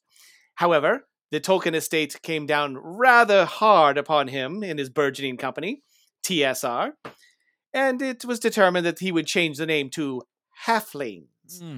Even though within the Tolkien novels, they do call them halflings at certain points as a derogatory term. But as that cannot be considered a copyrighted description of a race of beings, he was allowed to use it. And so Dungeons and Dragons saved itself from any legal ramifications from the Tolkien estate. Thank you very much. I am done. There you go. But now let's talk about mockbusters, the thing that they are most known for, because there's some legal issues with this too. Quite a few. Now, there's a couple of other names for mockbusters that they're kind of funny, but I'm not a big fan of it. If you haven't figured it out, a mockbuster is a portmanteau of the word mock and blockbuster. But they're also called knockbusters with a K. As in knockoff. Yeah, like knockoff, yeah. And drafting opportunities. There are legal reasons for that. A little unwieldy, that one. Now, the definition of mockbuster I found, it said it, quote, is a film created to exploit the publicity of another major motion picture with a similar title or subject. Mockbusters are often made with a low budget and quick production to maximize profits, end quote. Now, here's the thing, though. Same article also laid out some criteria for it. And like most things, when you're talking about creative content, intellectual property, it leaves a little bit to interpretation, shall we say. So this is what it said, quote, Unlike films produced to capitalize on the popularity of a recent release by adopting similar genre or storytelling elements, which, by the way, doing my research, it said that mockbusters should not be confused with what are called twin movies, which are movies that are released close together that have very similar stories. Deep Impact and Armageddon. Yes. Not the same thing. Those are not mockbusters. Definitely not the same thing. Yeah. But not mockbusters. So it goes on to say, mockbusters are generally produced concurrently with upcoming films and released direct to video at the same time the film they are inspired by is released. A mockbuster may be similar enough in title and or packaging that customers confuse it with the actual film it mimics, but their producers maintain that they are simply offering additional products for consumers who want to watch more films in the same subgenres. End quote. Now, I say that's a little bit dubious because from what I was looking at, the concept of a mockbuster actually goes back several decades. So saying that it's direct to video, that's more of a modern criteria right there. Yes, I believe that the video rental stores used to have quite a bit of the mockbusters out there, and they were labeled as such. Right, and it wasn't just the Asylum that did it. There was a lot of studios that were known for this. So, here's the crazy thing. The earliest mockbuster I could find goes back to 1959. Hello. Have you ever heard of a movie called The Monster of Piedras Blancas? Quite well, as a matter of fact. I am familiar with most movies from the Atomic Age. That was a Jim Cracker place to be. Right. Well, tell us a bit about it. What was it a quote-unquote mockbuster of? Well, one of my favorite movies, The Creature from the Black Lagoon. Mm-hmm. It involved an aquatic humanoid wanting female flesh. Mm-hmm. Did you know don't they all? Yeah. I mean, I've been on Monster Island long enough, the real Monster Island, long enough to know. Did you know that they even had the same creature suit designer as Creature from Black Lagoon? Yeah, Jack Kevin. Kevon? Well, you have to understand that the Creature from the Black Lagoon was actually created by a woman. Oh, well, this is the suit designer. Yes. Oh, really? That is exactly what I'm saying. Oh. Yes, and she got no credit. Really? I know. Shocking. How dare they? Anyway, I will look in my. I know I have these notes somewhere. Oh, well, that's a subject for another day, I'm sure. Indeed. But so again, it goes all the way back to that, and then there were a couple of other ones that had argued. I think these are, especially given the amount of time between the original and the mockbuster, you might be stretching it a little bit. But Attack of the 50-Foot Woman, classic B movie, 1958. This article argued that paved the way for Village of the Giants in 1965. So 7 years later, it gets a mockbuster. I don't think those two things have enough in common. Well, here's the weird... Village of the Giants was actually an extension of, I believe, Food of the Gods by H.G. Wells. Yes. Well, here's the weirder one. Because I want to say it was a British film. I could be wrong on that, but it argued that it spawned a mockbuster made in Japan. So... The Land That Time Forgot, 1974, and Indeed. Legends of Dinosaurs and Monster Birds in 1977. I may have to call BS on that one. That's a little dubious to me. So that's a stretch. So as we pointed out, a lot of times these mockbusters fit into the B movie model, but like I said, they make a lot of B movies look Oscar worthy. But it's not just movies that do this. Sometimes there's television that does this. Indeed. So so my research mentioned I've never heard of this, but a 1979 film called Angel's Revenge. Angels plural, not possessive, plural, because it had a lot of superficial similarities, quote unquote, to Charlie's Angels.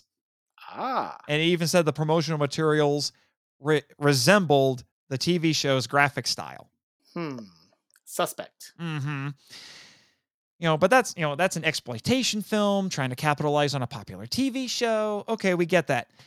Here's where we get into, I think, some more dubious territory with at least one of the things that they brought up here. I'm sure you're familiar with a gentleman named Glenn A. Larson. Yes, Glenn A. Larson. What a man. He worked in television, and some would say he, quote unquote, plagiarized popular films to make his TV shows. Of course he did. But I still think like I said, I still think it's a little That dubious. was the flavor of the day back in the 70s. Okay. It's before my time. Basically, this article is arguing that classic TV series Battlestar Galactica is a quote-unquote mockbuster of Star Wars. And the Church of Scientology. Also true. I'm like, feels a little insulting to Battlestar Galactica, which is a good show unto itself. I mean, I've seen some of it. It was cheesy 1970s science fiction.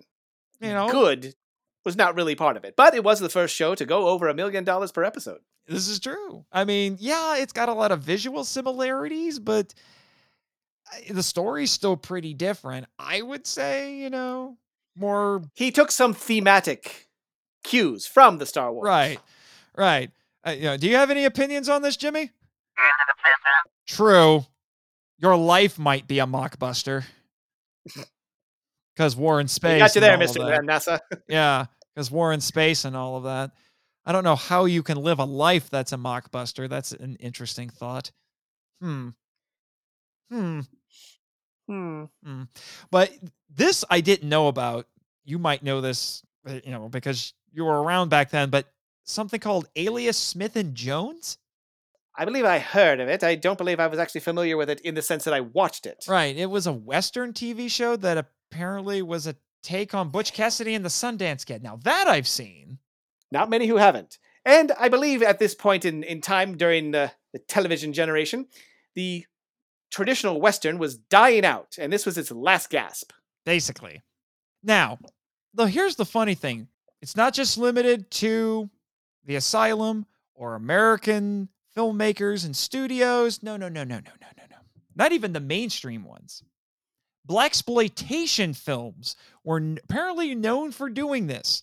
And I found a list of titles and I'm like, good Lord, why weren't they giving you a bunch of work back then, Raymond? So blaxploitation films would do their own little versions of popular movies. For those who don't know, blaxploitation films were kind of like not underground, but they were basically indie films made by African-American filmmakers for African-American audiences, so it was, so for that subculture, they were really big in grindhouse theaters back in the 70s, big thing in the 70s, especially in big cities. But they had movies like Black Shampoo, 1976, based on the movie Shampoo, Black Lolita, 1975, after the movie Lolita, probably my personal favorite here, The Black Godfather from 1974. I don't even need to explain where that one comes from. And then Dr. Black, Mr. Hyde, based on The Strange Case of Dr. Jekyll and Mr. Hyde. I can name 3 movies that they have missed. Blackula, Scream, yes. Blackula Scream, and Blackenstein. Yes. Those were some other ones. Yep. I'm sure you saw all of them. They were fantastic. It opened my eyes to a whole new world. Right. Now, here's the funny thing. There was an Asylum before the Asylum. And if you're a kaiju fan, particularly if you're a Godzilla fan, you're familiar with them because they distributed VHSs of some of your favorite movies. Good Times Entertainment. Good times. They made animated blockbusters of Disney movies. Sad but true. Yep.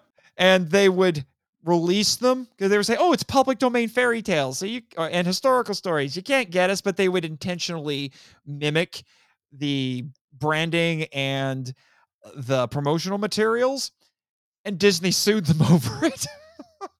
Never mess with the mouse. Never mess with the mouse. I learned my lesson there. Never mess with the mouse. Never mess with the mouse. But then this happens in other countries. So there was a Brazilian CGI animation studio. My apologies if I butcher this, but it was called Video Brinquedo. Close enough. Yep. And they made low-budget direct-to-video mockbusters of movies made by Pixar, Disney, and DreamWorks. I believe the movie Delgo. I don't know that one. You don't want to. Probably don't. But this is funny. This is a German animation company founded in 1992, but their name makes it sound like they should be based in Australia. They're called Dingo Pictures. Dingo Pictures ate my baby movie. Shut up, Jimmy. I know it was a bad joke. But yeah, they made traditionally animated movies based on fairy tales and concepts similar to those made by, again, Disney, Pixar, and DreamWorks. They had low-budget animation, small voice casts, and character designs that were very similar to the characters in the high-profile movies. Hilariously, they filed for bankruptcy in 2012, and then in 2021, an independent label called Veerstern Deluxe Records started making radio plays based on their work.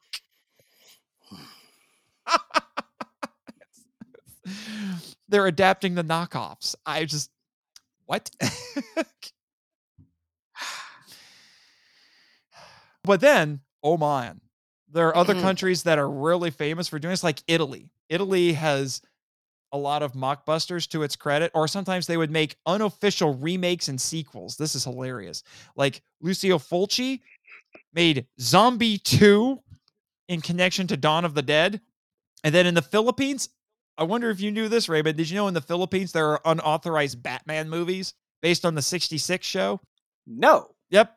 That is actually a giant gap in my knowledge. Yeah. One of them is called James Batman. I need a drink.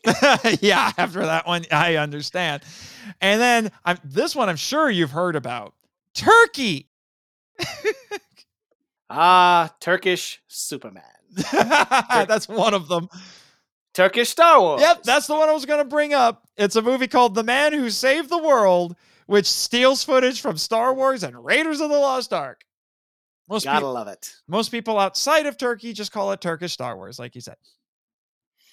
Sometimes the mockbusters, the only thing they have in common is they play off of the title. Mm-hmm. So there are movies called Tangled Up, or, I'm not kidding, Tappy Feet.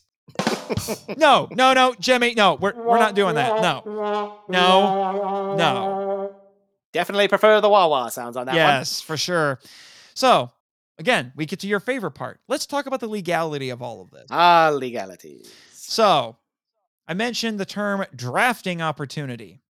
What I mean by drafting opportunity, according to my source, is, he said, for example, Kiara the Brave, a mockbuster of Pixar's Brave, and Puss in Boots, a furry tale, a mockbuster of Puss in Boots, are sound-alike titling to drift off the marketing success slipstream of popular films. The argument being, according to Box Office Magazine editor Amy Nicholson, can you trademark an actual noun? The idea of a battleship? No. No, you can't. I mean, technically you can't. Yes. I'm sure there's some legal brouhaha that the mouse has gotten up its nose to trademark certain nouns, but be that as it may, I think it is still open to interpretation. Right. I mean, I was a little worried when I published my first novel and I called it Pandora's Box. But thankfully, that's in the public domain. You can't copyright that because Greek myths. Sorry, people. It's all Greek to me. Yes. There you go. But here's the thing. Big studios hate mockbusters, especially now, because it gets them bad publicity. Mm-hmm. People will watch the mockbuster, get mad that they didn't get the real movie, and then go leave bad reviews for the original movie.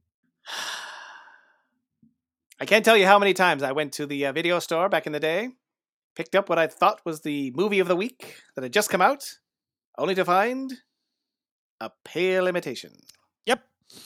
Yep. Now, very disheartening. Right. This is what drove me into the legal field. Not really, but it sounds good. Yeah, it does. It does.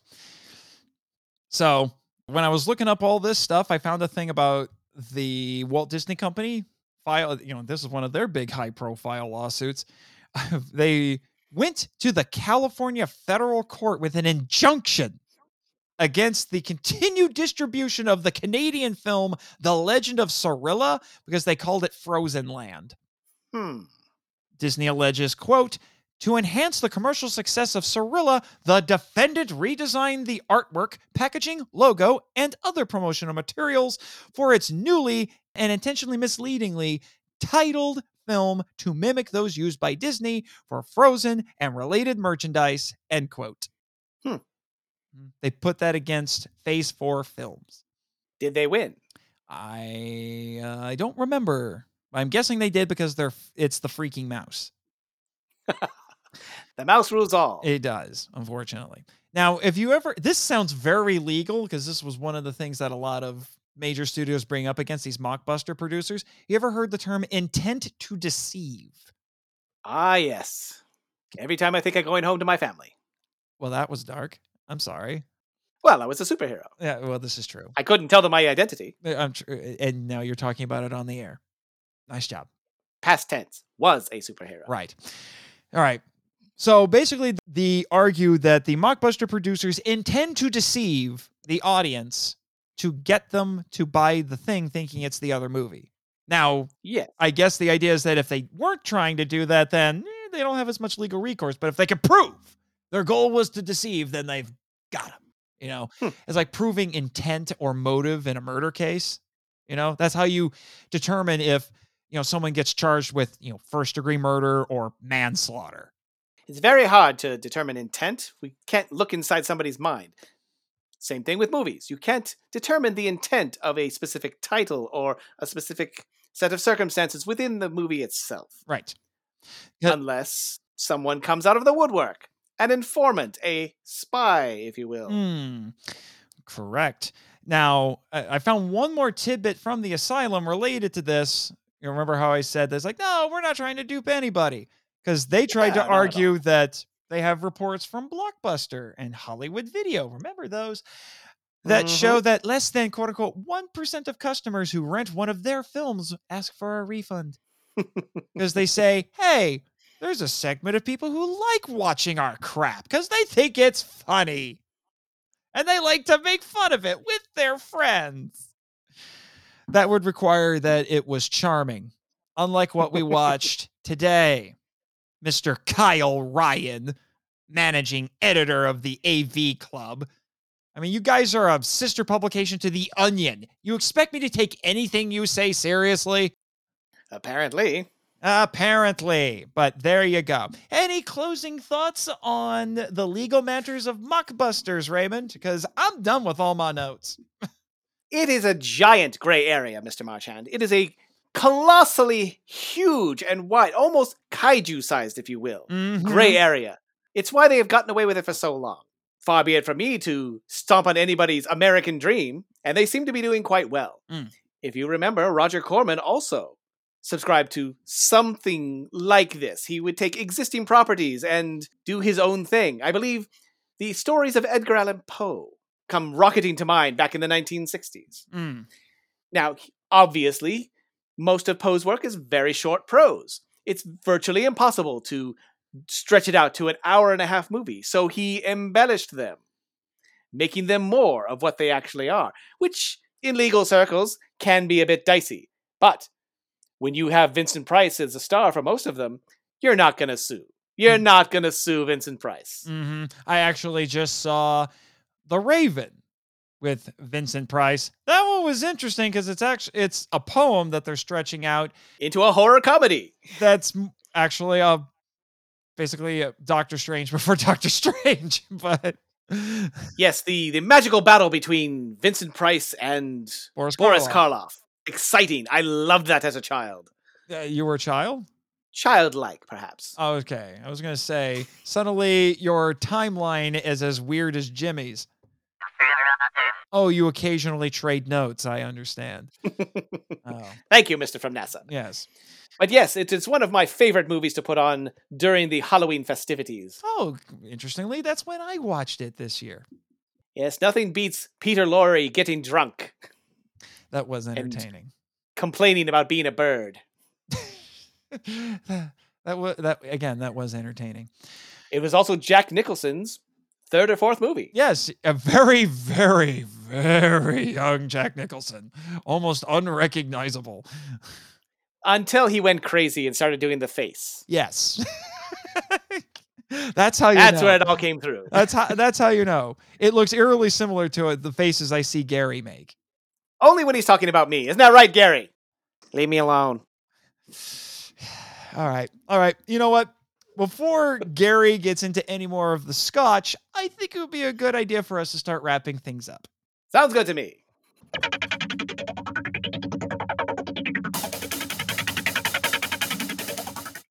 Alrighty. That was a fun discussion. Went a little longer than I expected, but hey, this is the Monster Island Film Vault. It's what people come to hear. So, Raymond. Yes. I don't know how loud you get in the courtroom, but are you ready to do one of the most exciting closing segments of the Monster Island Film Vault? Ah, yes, the Patreon shoutouts.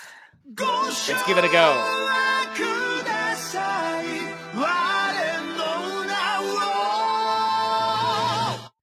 Travis Alexander! Michael the Ham Hamilton! Danny Demena!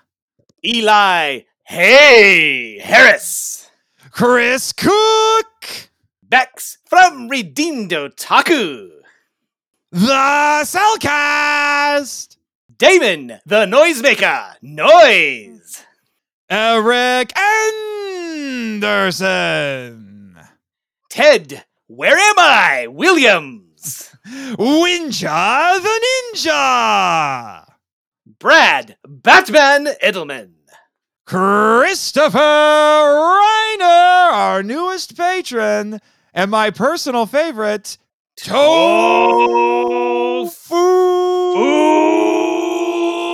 Fury!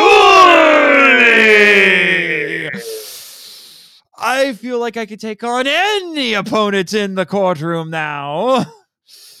My yakisobe jujitsu is right up your alley. Oh, you must show me how to do this. Well, it involved a lot of wet noodles. At Yeti Noodles? Of course. Is there any other kind? Of course. I know that you're a big fan of Chinese because every time I go to the Legal Action Team office, I see nothing but Chinese food boxes. Those are mine. He has me working off hours, so Yeti Noodles just brings his stuff by every couple of hours. Yeah. Do you have to pick it up yourself, Gary, or is there like Uber Eats Monster Island around here? No, Jimmy sends a drone. Oh, of course he does. Yeah. I'm glad that you got a nice side hustle here. You know, you do rides with Uber Mogura, food delivery with your drones. Do you have to deliver underwater? Because apparently they can go underwater. Oh, on rare occasions. Gotcha. Yeah. Do you have to charge My extra? understanding is he doesn't like cleaning them up after they've gone through the sewers. Yeah. I mean, sewers are shortcuts, right? I mean you should know, Gary, you had a run-in with a very slimy fellow over the summer who came about because of our sewers. Yes, thanks for bringing that back up. I am sorry. I don't mean to make you PTSD more than Jimmy. Oh, calm down. Ugh. See what I deal with? Anyway. Nothing that those of us who are in the top echelons of our professions has to worry about. It's simply the price we pay for being excellent. This is true. But now, it's the end of season 3. That is a little surreal for me to think about, Raymond. It is so weird to think that I have now completed season 3 of this podcast. I have to start getting everybody ready for what we're doing next. I just want to thank you, Mr. Marchand. It's very rarely that I can come out here and pontificate about things that generally I know nothing about. But you made it all seem very, very easy. And I want to thank you. And there'll be a bottle of scotch on your desk next week. Oh, great, because I might need it. I definitely might need it at this point. But those of you who perhaps you didn't listen to our previous episode on our competition, are you wondering, what is season 4 going to be about? Well, I'll tell you, preferably through rap. Reptilicus is silly, but he really illustrates the great array of monsters all over the place. Not just in Japan, but across the planet. An A to Z gamut or gargantuan panoply. Example, please. Or name a land. Belize. Oh geez, easy peasy. Mesa Maze. See, in the Yucatan, you can meet El Cadejo, and Belize, they believe in him. They're not afraid to say so. Scotland. Nessie's living up in a lot. How about Poland? Scary crow named Babak. So it's not just Godzilla? Well, duh, Crow. There's a lot that could kill you. Hey. Tom. Sorry, Crow. Okay. Rose. Joe. Yo, Jonah, how's the chorus go? Every country has a monster. they're afraid of in their nation. Every monster has a country, yeah, a station they call their home. Yes, indeedy, it is the Monster Island World Tour. We'll be discussing kaiju movies made anywhere but Japan and the United States, because guess what? Other countries get in on this kaiju action too, and I know our friend Damon Noyes is going to be very happy with me. He's finally going to get his episode on Reptilicus, because yes, that's on the docket. He can finally leave me alone, because it's coming. I was a little afraid that he was going to hire you to do legal action against me for not covering it yet. Well, he made some inquiries, but Gary pushed him off. Good move. So, like I said, there's a lot of things that are on the docket. I talked about it a few months ago on our anniversary live stream when I nearly broke poor Jimmy. Don't hit your button, sir. You'll be fine. Oh, wait. Whoa, Jimmy, you're hitting the wrong button there. What are you doing? Come on, man. Do your job. Oh, okay. Yeah, calm down. All right. Okay, stop mucking around with the controls over there. But our first entry, because we're going to do this a little geographically, hypothetically speaking, if we were to travel, say, west from here on Ogasawara, so we're not doing this chronologically, we're doing it geographically, mixing things up a little bit here. So going west from Japan, first place we're going to hit, that'll be Hong Kong over in China. So we're going to, I know I'm stretching the definition a little bit for kaiju, but come on. I need an excuse to give this movie the Monster Island Film Vault treatment. I've already talked about it on Henchman, but Super Inframan. You're trying to kill us, aren't you, Mr. Marchand? It is beautiful insanity, sir. I will agree with the insanity part. Yeah, so a little bit of Henshin hero action. There is a kaiju in it and several monsters, very strange.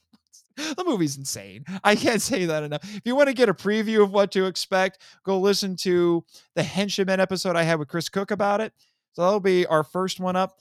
And then our first Godzilla Redux episode, we'll be getting to Son of Godzilla from 1967, from the year of the kaiju, when every Japanese studio made at least one kaiju movie. If you're Toho, you made two. I already talked about their other one, King Kong Lives, King Kong Escapes. Good Lord, I get those titles mixed up sometimes. And then there were a couple of, speaking of that, also in 1967, we had some South Korean movies. We had Yongari, Monster from the Deep, which is also slated to be discussed. People, I wish you could see Raymond doing the funny dance, the itchy dance, or whatever you call it, from that movie. I didn't know he had it. I didn't know you had a groove anywhere. There's a lot of research that goes into this kind of thing, and I was quite the hoofer back when I was younger. Well, apparently you and I need to hang out a little bit more often. I'm a ballroom dancer in my spare time, so I'm more of a flapper. I understand. So yeah, a lot of cool stuff slated for the next season of the episodes. We're going to be looking at movies from South Korea and China. I mentioned Thailand. Then we're going to get over into Europe and check out some European kaiju films like Reptilicus to make Damon happy. We'll go to Britain and we'll look at Gorgo and I'm trying to remember what else. Conga. Oh boy, Conga. It's going to be fun. I'm really looking forward to it. And, I'm sure you and Gary, I guess you guys listen to the show while you're doing your stuff, right? We generally have the feed on when you're recording in your booth. During the broadcast, yes. During the broadcast, All right. So we got, like I said, lots of exciting stuff up ahead. I'm looking forward to it. So, Raymond, we come to one of the most important segments of the Monster Island Film Vault, the shameless self-promotion. So do you got anything to let us know about? The only thing I'm worried about, Mr. Marchand, is, for your upcoming season is, have you signed all the indemnity waivers? Work in progress, sir. Work in progress. There were a lot of them. You know who to give them to. There were a lot of them. Indeed. There were a lot of them. Now, so just quickly here for myself, besides this podcast, I also co-host. I used to do it with Travis Alexander, and now I actually have a temporary co-host with me, Drew Dodgen, who is helping me finish up Henshin Men. So we're going to get done with our Kamen Rider 1971 coverage. And then also the Power Trip is starting its second season in January. We're calling it Power Trip 2 Taisaku Sentai Pod Ranger. We'll be talking about Super Sentai and some Power Ranger comics as we wait for some 30th anniversary Power Ranger material to come out. So lots of good stuff for you to listen there. I know there's, especially after 2022, there's a lot of overlap now, more than I ever thought there would be between all three podcasts. So hello to everyone who listens to all the things. And keep it up. I really appreciate it. So with all of that out of the way, for the last time in season 3 and 2022, Jimmy, great to have you back. So you know what? Cue the credits. Thank you for listening to the Monster Island Film Vault, a podcast produced and hosted by Nate Marchand. If you want to join the discussion and be heard on the show, we'd love to hear from you. So email us at feedback@monsterislandfilmvault.com. Our website is monsterislandfilmvault.com. Follow us on Facebook and Instagram at Monster Island Film Vault, and on Twitter, where our handle is @TheMonsterIsla1. You can subscribe to us on YouTube, Spotify, and TikTok.